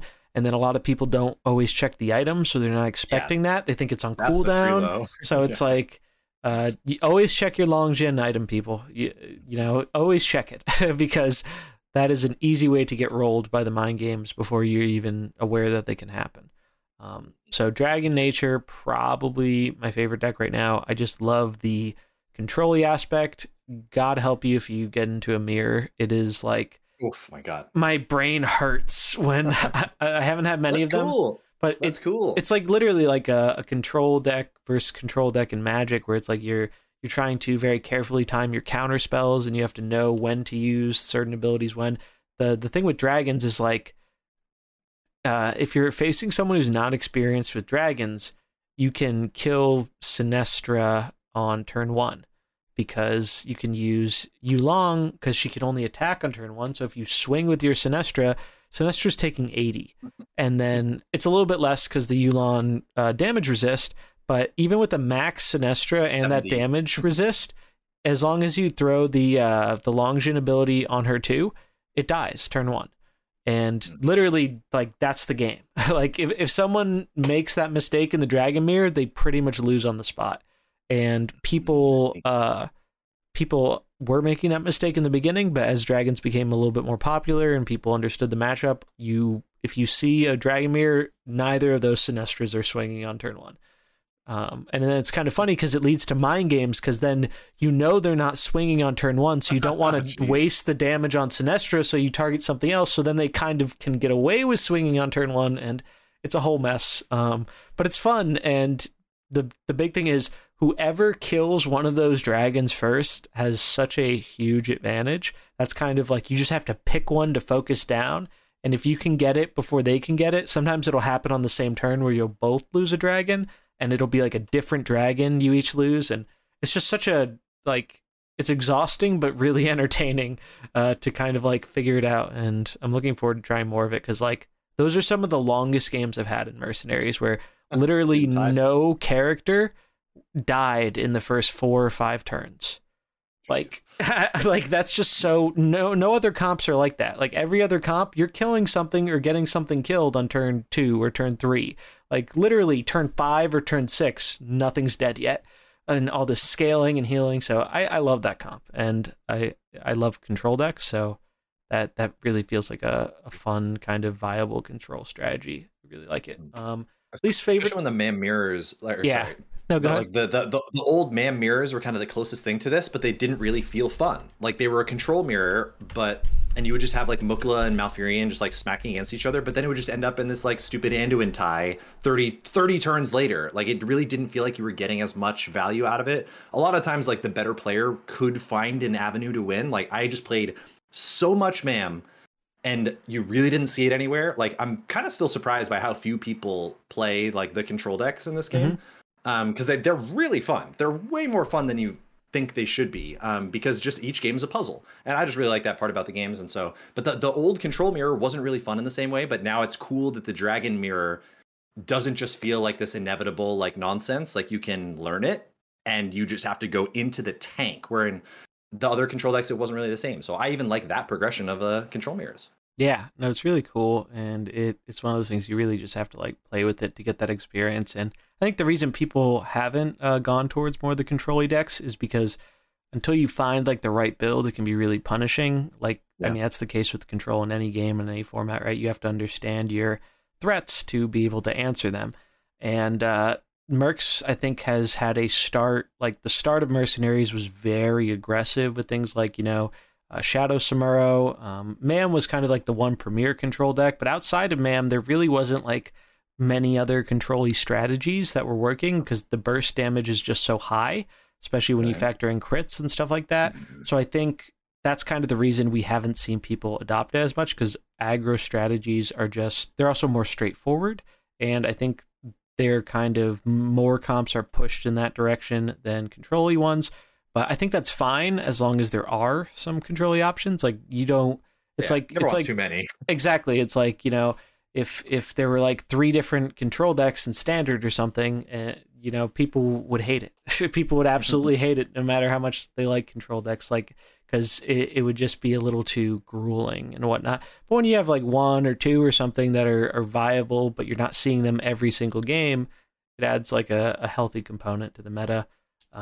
Least favorite deck, it's Frost Valeera. Like, it's like Frost Valeera gatekeeps so many good comps out of the game right now, and it feels like we're in a position where 2 of the top comps, in my opinion, are Frost Valeera and Dragons. And the tricky thing is, I don't know if there's a great way to build a third deck that can beat both of those decks. Like, it feels like if you find a way to beat Frost Valeera, it just folds into Dragons. If you find a way to beat Dragons, it kind of folds into Frost Valeera. So it does make things a little rock, paper, scissory. So that's just... The big thing, though, is freezing on turn 2 with Varden is bullshit. It's like, I don't think Varden is a poorly balanced character. I think Varden's actually a really interesting and really fun character. And we didn't see any of those kind of... these same problems with her or them in the beginning. Like the closest we had to the speed snaps now was like Karen speeding up a snap with Endurance Aura, But Yeah. even that, like Karen was off the bench, so a mercenary had to have died. You were seeing it later on in the game. You could kind of pick off Varden before that happens. There's much more counterplay to it. Now you have an elemental enabling a freeze on turn 1. And if it's sped up by Valera, that's even more gross, because at 5 speed, it's kind of balanced. At 3 speed, not so much. And that's kind of the issue I have with Cold Snap, is that at 6 speed, Cold Snap is a balanced and interesting ability. At 2 speed on turn 2, it is not. It just turns a lot of games into, okay, can I focus this character down on turn 1 enough with my Valera and Belinda and Varden, and then that way I can snap them on turn 2 at super fast speed. They don't get to play the game for the turn, and it's just going to snowball out of control there. It gets even crazier when you have the builds that are using the Varden scaling equipment, where you get payoff for doing that. Like, I remember when I first tried that build on Belinda release, and it literally doesn't feel like you're playing the same game as your opponent. Yeah. Like, I'm playing chess, they're playing checkers. Like, it just does not feel fair. Like, I went on like a 10-1 streak with it or something crazy.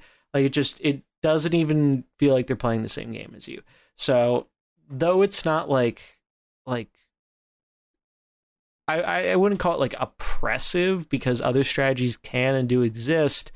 The fact that it demands a counter or some kind of counter strategy, or you just don't get to play a lot of the time, is not good. And by far, in terms of like community reaction, by far that is the most complained about thing. I like compared to like the complaints against Karen Diablo and even Cookie in the beginning, it's not close. Like the feelings Frost Valera invokes are a special kind, and they are not the greatest. So hopefully we can see some more viable counters pop up in the coming Mercs drops, because there are some. We talked about Korn, we talked about Rag, and even Grom as kind of a way to slow down or stop what these strategies are doing, but that kind of limits things really hard when you have to pick one of those 3 Mercs to have a chance against that comp, because then it's like you're just playing 5 Merc comps and always having to slot that in. And hopefully that'll get better, though, with time. But I think that covers most of what we wanted to for the meta talk. Do you want to see if we can take maybe 1 or 2 more chat questions? Then we'll do our end question and get on out of here for the day. I think so. That sounds good. Chat, what do we got? Yeah, let's see them. Thoughts about, I'd always, if you guys have cool ideas for some solutions to Jaina, right? We could talk about some of those kind of things. If you think there's another angle other than Spellbreaker kind of silence things. Because I when we look back into history, and I think that's going to be something also that Mercs is going to be so good for, and I'm jealous of you being able to be on the side of like, just being able to compile all of this history throughout this game. Because you can go and look back at like, all right, when was Jaina there? What was beating her? Why was Jaina getting taken down? What either came in to prevent that? And like we were saying before, it was a ton of Samuro. There was just a green guy that could do like 60, 80 damage to your blues on turn 1. The problem is then Localar came out and came to counter the greens that can affect your double blues. And now Frost just locked it up. And so it will be cool to go back into history and look at like, okay, what did beat this? And then why did it change? Because those patterns should be able to keep coming up. But that's true. We don't have frost resistance yet. Not yet. That could come out here. Definitely. Talk about good. Frost resistance would be so good against Varden and Localar. And again, not really great against Jaina in that way, but cutting down her damage by a lot. That'd be kind of sweet. What would be a frost resist? Maybe like a demon. I could see a demon with frost resist, like with some fire skills too, or something. Like Fire Fell Demon. Possibly. Yeah, like he's just, I guess that's true. We kind of have the precedent in Rag of like very hot can be anti-frost, but very frost resist tends to be like, at least in WoW, frost resist tends to be like, I'm so cold that I can't get colder. Oh, that could be cool. I'm so hot. So like literally frost with frost resist. Kind of, right? It's just like it would be like a fighter. I think the only one that keeps jumping into mind is something like one of the crazy like Freljord kind of people that have like, we're Vikings up in the mountains or whatever. We have a ton of like melee combat DPS skills, and like tracker kind of stuff. There's some weird beast synergies in there, but they can be any color, but then they can have some frost resist equipment because they're so used to being cold. So something like that would be sweet. Yeah, Lich King. That would be cool, yeah, if Lich King had a frost resist, because he is the Frost King, the Lich King, like that. That would be sick. Like he has one frost ability, but he's not like a frost synergy character. I think that would be a really cool idea. One question we have here: do you expect us to continue to get these like limited team building story quests, and should we get content like that? So that's kind of referring to the event stuff. Personally, I was a fan of. I liked how it made me try out different things, and it was fun trying to discover like, hey, how do I beat this bounty that is, the boss is these big fighters where it's like I can only use casters. I think the only downside of that type of stuff is it can be a little bit more limiting if you don't have like a more expanded collection, but they did specify with that event that it was geared towards those players. So I think that's something they could kind of adapt a bit for future events to make it a little bit less required. So it's like you don't need just this one comp to get through it. But as we've seen through like people with like Old Guardian, he has found some really awesome like alternate budget viable strats for some of those. So it goes to show, even though there might be one best way to accomplish that, there's not only one way to do that.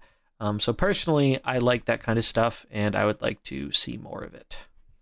Yeah, there were a ton of things that I loved about the Chi-Ji event. I definitely think there are things to make it more new player friendly, but I thought it just set such a good stage for like an incentive to go back and do things. I also just think like just throw coins at us. Pick one merc and just throw coins at us. Make us work for it, but spew them. It's a good way to somehow kind of circumvent the extra coins problem temporarily. And it again just lets you go and like have a reason to play. Like literally, I think so many people came back to this not because they care about Chi-Ji, but because there was a PvE system that let them think. I had to think. Those were a cool concept. I think the best way to do it and then transition it into a really interesting future, obviously it requires a lot more integration, but like give us the Chi-Ji event, but either give us access to certain mercs to be able to do it. Or like, here's your finite roster. Here's 12 mercs, pick 6 of them. They're going to be leveled up and you're going to go do a fight, right? Like I think one of the great directions for Mercenaries future is either giving us intentional access to fully leveled up mercs temporarily, or in whatever form that is, or forcefully restricting our mercenaries in order to do a challenge that then gives you something, right? Like there's no reason why they can't be taking these on and off of the board for us, either to make it harder or easier for accessibility or for intrigue. So I would love to see something like that. I think the Chi-Ji thing should be every single time that we get new mercenaries, honestly. It doesn't seem impossible to do by just going back and saying like, kill Mad Bomber with a dragon. Go back and hunt down these bounties, right? Like even it can be relatively minimal, but I would love to see a Chi-Ji event every single time. Yeah, I think that would be a great way to incentivize people to, do more interesting PvE kind of stuff. Because, that's one thing we've all kind of, good for content creation too. But that's one thing I felt has really been missed, right? I did a video this past week on why do people farm Heroic 1-1, right? Like, that's paraded as like the best strat. Once you have all your tasks, task 18 done for a character, you can't get any more. And that's the best way to get your coins initially. Well, you're still 800, 900, however many coins short of fully maxing. And unfortunately, under the current system, it's too RNG to do some of these late game bounties just to get rewards that you don't need. So like you mentioned before, with like showering people with one specific coin or something would be a really great way to help that kind of thing. And I think the events could also kind of act as that. It's like, give us these events where it's like, hey, you don't have to do any of this stuff. It's not required. You don't even have to lock a merc behind it like Chi-Ji. But for the people who want to do that stuff, give them coins for these new mercenaries. Because right now, the only consistent way of getting these new coins for a lot of people is just doing the awful, boring 1-1 grinding, because they want to get guaranteed coins for these new characters, especially, and this problem is only going to impact more and more players as time goes on, and you get more characters maxed and progressed and stuff, is like I feel like I dread opening packs at this point rather than find it to be an enjoyable or fun experience, that is not what you want in any game. You do not want the thing where when your players are paying money, they're having a negative experience. Like, it should be the opposite. You want to give them a good experience so that they're incentivized to do it more, do it again. And that is not how I feel about packs. So I think it would go a long way to, if we did have like a little event like this, every time, just give coins for the new mercenaries. Like, or even if they just wanted to do a simple change without even adding something like an event, get rid of the random coins from tasks. Give them all for the mercenary. Like, that alone would go such a far way for making the experience feel better about just going through your tasks and getting characters leveled up, because so many times those extra coins are for useless stuff, and that's not even only true for people who have mostly maxed collections.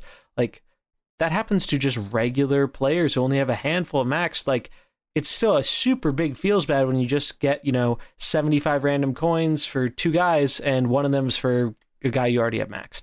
And it's just like, well, I wish those were literally anything else. And that only gets worse the more invested the players are, so it feels like extra punishing, and it shouldn't, right? Like, you don't want to feel like you're punishing your more invested players more. that just seems like a good way to scare people off, and it's like, why would I even become a invested or dedicated player if it's just going to make my experience harder and worse? So there are a lot of those issues in Mercenaries, so that's kind of one of the big things I'm hoping they can work on changing and fixing over time. Let's see who we can find, like one more here. We talked about this before, but I guess just like super briefly, do we think they need to do something about like the Frost Valeera Varden start? Maybe make Varden's second ability a 2-turn cooldown instead of 1. I would support that change. I think the bigger issue is Valeera, and I think Cold Snap, like, we have a history with Cold Snap where, it's been a great ability, but it has been nowhere near as oppressive and as unfun as it has been since, the addition of the Valeera Belinda Varden comp. So I wouldn't really mind a change to making Cold Snap 2 just because of how insanely powerful it is. Like, being able to lock out not just one thing, but all your opponent's things. However, if you nerf Valeera, which I think is the smarter thing to do for overall game health, I think Varden can stay as they are, and it's not too big of a deal. Yeah, and again, same thing. Theoretically, we should hopefully get something in the near future. Like, I would be very surprised if we don't get, especially considering how on point they were with giving us local R, with giving us some things that do target some other stuff, right? Like, dragons go over the top of some of the other mid-rangey stuff. There's a little bit too much aggro, so we gave some more blocking and some taunts and some incidental kind of life gain. I would be very surprised if we get a new Merc. If we don't get a Merc that can target Frost in some way. We basically had Valeera, it was too much. Frost has been a very known commodity for a long time, the longest time, I would say, because technically Frost's dominance kind of extends before Valeera a little bit, all the way through Valeera, and then after Valeera at this point. So we know that it's there. I'm hoping that we get some kind of card that tackles it, but I would still agree with you that I don't think we necessarily need to tweak Varden too much. It is just that Valeera is too fast. Yeah, pushing it over the edge. So yeah, great questions. Thanks for everyone who's been hanging out with us live. Maybe this is something we do again. I definitely liked the having some interaction with chat, seeing what people had to say about different things. It's been really cool. We are going to wrap it up here, though. We do have an end question. So for this one, I think this is kind of a fun one. So let's say you have the power to make one major change to Mercenaries. What would it be and why? And let us not count the excess coins fix, because we know that's something that's coming. So out of our minds, let's say the excess coin fix is already here or whatever. Okay. Like, if we're not thinking about that. Let's do it that way. Let's say the excess coins fix is here. Mm-hmm. What then would you change? Because I think we all kind of agree with that one. Yeah. Okay. So for me, the biggest thing is the matchmaking and ladder / leaderboard stuff. The we're going to talk about this in a later episode, one of the guest episodes for sure. But the thing for me that is the most frustrating with Mercenaries right now is, so I just finished maxing all my mercs out and stuff. So I'm like, all right, now whenever I boot up Mercenaries, I am playing PvE. I did my time in 1-1. PvP. Yes, thank you. In PvP, I did my time in 1-1. I'm all set. I have no reason to do the PvE content right now. And all my YouTube stuff is pretty much solely focused around PvP. That's what I want to be doing when I'm playing the game. It's what I have the most fun with. Right now, the thing that is detracting most from my enjoyment of PvP is not the meta. It's not any of the in-game systems involving playing the game. It's the fact that I am spending 3 to 5 minutes almost every time between matches. Sometimes if you get a direct rematch, it'll go right away. But other than that, so like, you get counter queued faster. Yeah, exactly. But literally, the queue times are just like, they're so bad. And the weird thing is it kind of feeds into the dead game, right? But it's not. Like, literally, I was watching your stream and you were queuing into people I do not see at all, and you're queuing so much faster, and it's like it doesn't make sense. Like, they need to just somehow, some way, they need to make the set internal MMR stuff less strict on who it can match you with, because I can't imagine it is working as intended in its current form. Like, again, the mantra of Mercenaries, good intention with limiting the matchmaking, terrible execution. Like it should not be that when I'm queuing up games, for every 3 games I play, I have a game's worth of time sitting in a queue. That is absurd. Like and this is an issue we do see in other formats. It's something you do see in high level wild. It's something you see in classic. It is a problem that is bigger in modes with smaller population, but literally just the matchmaking is so strict with Mercenaries. Like, you and I could not run into each other. And I can't figure out, even with people who I have like the same level of collection with, that happens. And it's like, it's not like we're at super different ranks or anything, and it only gets worse. The thing about it is, like, I know some of the top players in the game, like Sensor or Frankie, sometimes I've seen them have near 10-minute queues. That's insane. And like, that's not just like one random 10-minute queue, that is multiple times. That is crazy. Like, literally. And then what if you get into a game and the person loses a mercenary and concedes on turn 1? And so you spent 2 minutes in the game, and now you have another 10 minutes, 5 minutes to wait. It's just, that frustrates me more than anything else. And it makes producing content for the mode a lot harder than it really should be. So it's like, I want to play the game, make it easier for me to play the game. So that'd be my pick. That's definitely legit. I mean, I almost wish that I could have, I just, for some weird reason, right? It feels like I'm in some little pocket meta that allows me to just queue into people more. I don't know why. I wonder if there's some weird correlation between like how much you play PvE versus PvP. Like, I haven't played as much. Who knows?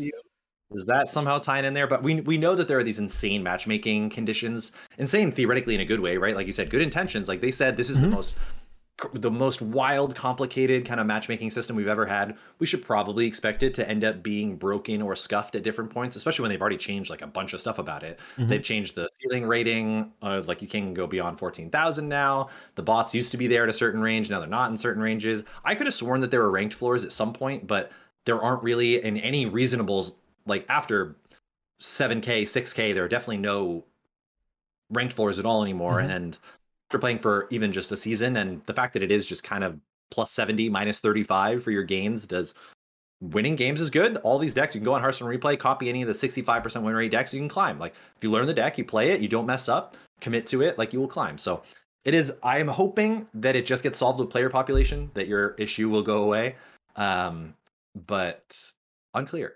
But that definitely is, that just makes people not want to play, right? We've definitely seen this odd exodus of the top players. Like, that sucks. How are we losing these people that are the drivers of the meta in many cases, that we can't be hemorrhaging from the top and the bottom of what exactly. That's tough. That's and tough.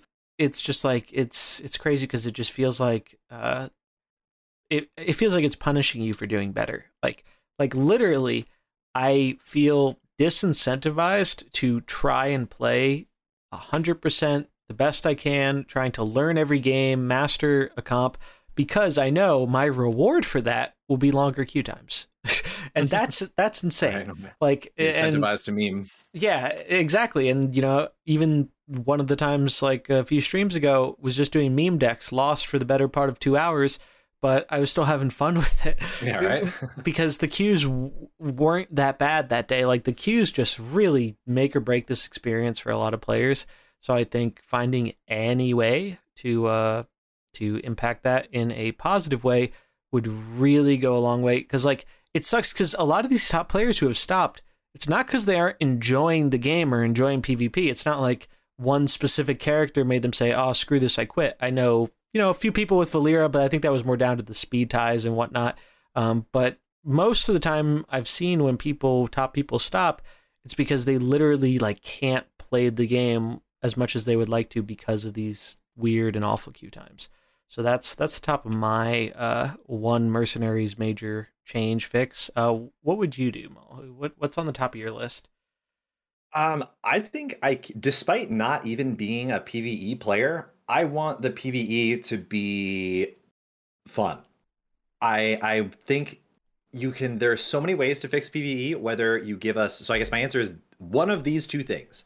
You either give us discoverable rewards, so it's not random. Mm-hmm. You can go through a thing, you can go click on a bounty, run it to the end, and then get a reward that you know about. Discover mysterious strangers at the end or something. Discover what coins you get from people in your party. Give us a choice so that when I queue up Heroic Bane Hollow, I don't go through it and get literally nothing. I should either get nothing and it was fun, or get something and have it be grindy. It's at the moment basically neither of those things. So it's a lot easier to just make sure that you can get like easy rewards. It's way harder to make a PvE system that's kind of engaging and interesting and complicated and deep.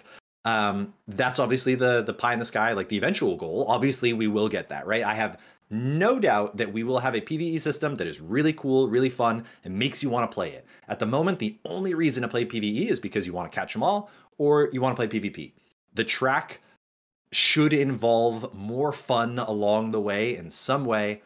There's a million ways to do it. That would be my pick, and I'm a PvP player, right? So, yeah, it's like we talked about. Like, those two modes don't have to be opposed. Like their interests can be aligned rather than having to choose. And I think that would foster, just a lot better of an environment for the community, because it doesn't devolve into I like PvP, I don't care about PvE, I want them to focus on my stuff, and then the inverse for PvP players.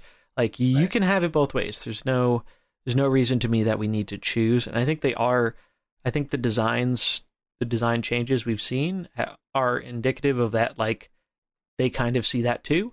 I think just the PvE stuff is taking a lot more work, because even though we burn through the content really fast, I'm sure it takes a lot longer to make that content. Definitely.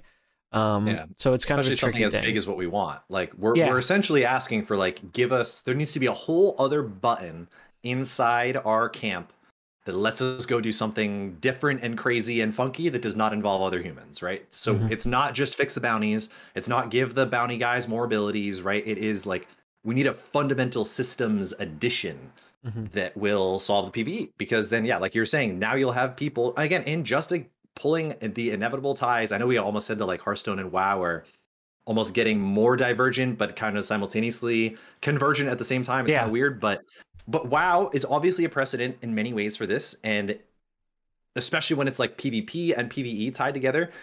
You can do both in WoW. If anything, when you get your sick PvP gear, that actually allows you to go do higher end PvE content, or you get really geared in PvE, that actually lets you go throw down in PvP. At the moment, there really isn't that cross breeding like you were talking about, and players would have a reason to go back and forth, even if they main one mode, especially if you have limited time PvP events, limited time PvE events that the grinders in PvP go, oh, I have maxed collection, I'll go do this PvE event because I'm geared for it, right? The players that care about PvP care about being geared, and the players that care about PvE care about just like discovering more things or progressing down something. If you can give both players both of those, and you should be able to just by having a fully fleshed out PvE system I think everything will really just the loops will start flowing, and it'll be really good. Yeah, it just gives you that kind of positive feedback gameplay loop where it's like the WoW comparison I think is fantastic. It's like whether you choose to do PvE or whether you choose to do PvP, it is rewarding for the other side, the other aspect, and that kind of incentivizes you to do that, even if that's not your main mode or main choice. So I think that would be a huge boon. Definitely agree with you on that. But I think that is going to wrap it up for us for this time. Before we get out of here, do you want to let our viewers know where they can find us if they don't know already for some reason? So where can we find you, Mullahu? I will be on Twitter at MullahuTTV. I actually didn't even realize that someone has yoinked at Mullahu from me. I don't know who they are. There aren't many of us. There are very few Mullahus in this world, so I have some long lost relative, I guess. Yeah, we'll find out at the family reunion. Yeah, we don't. There are no Mullahu family reunions anymore, I don't think. So Twitter, MullahuTTV, Twitch at Mullahu, twitch.tv/Mullahu, and then at esports.com, writing Mercenaries articles and stuff like that. Been very exciting. That's really, I would definitely urge you guys to go take a peek at those, all the like leveling guides, caster leveling guides. Anytime new Mercenaries come out, I have a blast writing guides for those. So again, esports.gg. You can find Filtered by Hearthstone, find me on there. So that's the place to go. I love writing stuff. Check them out. Awesome. And as always, the links will be in the description for all that stuff. So you don't have to worry about spelling it out into the web browser bar and stuff. It'll all be in the description. As always, this podcast will be going up on YouTube and our traditional podcasting platforms, Apple, Spotify, RSS feed, the works. So we do want to thank everyone for tuning in. Shout out to all the people who caught this live. You know, this is probably something we'll try and do again in the future. It was a cool way to kind of spice things up, especially in a week where we are down a co-host, you know, and a guest, right? Like everyone's sick this week. So I thought it was going to be a shorter show, but this actually ended up going for like 3 hours, but it's great. You know, I think we had a lot of really fun discussion and covered a lot of really cool topics. But as always, you can find me over on YouTube, youtube.com/zombiesgonomnom. My Twitch is the same. However, Zombies has a Z at the end of it on Twitch. You gotta beat them up at the family reunion too. Yeah, I'm waiting for the Twitch account to become inactive so I can steal the name. But for the time being, Zombies with the Z at the end, go nom nom, over on Twitch. Gonna be doing more regular streams all throughout March, so looking forward to that. And you can find me on Twitter as well, Zombies go nom nom with an S. So the Twitch is the odd one out. But we do want to thank everyone for watching, listening, all that good stuff. Really appreciate it. If you enjoyed it, a like or a follow goes a super long way towards supporting the show. And yeah, thanks so much for watching. We'll catch you guys next time on The Fighting Pit. Adios, everybody. Thanks for hanging out. Take it easy.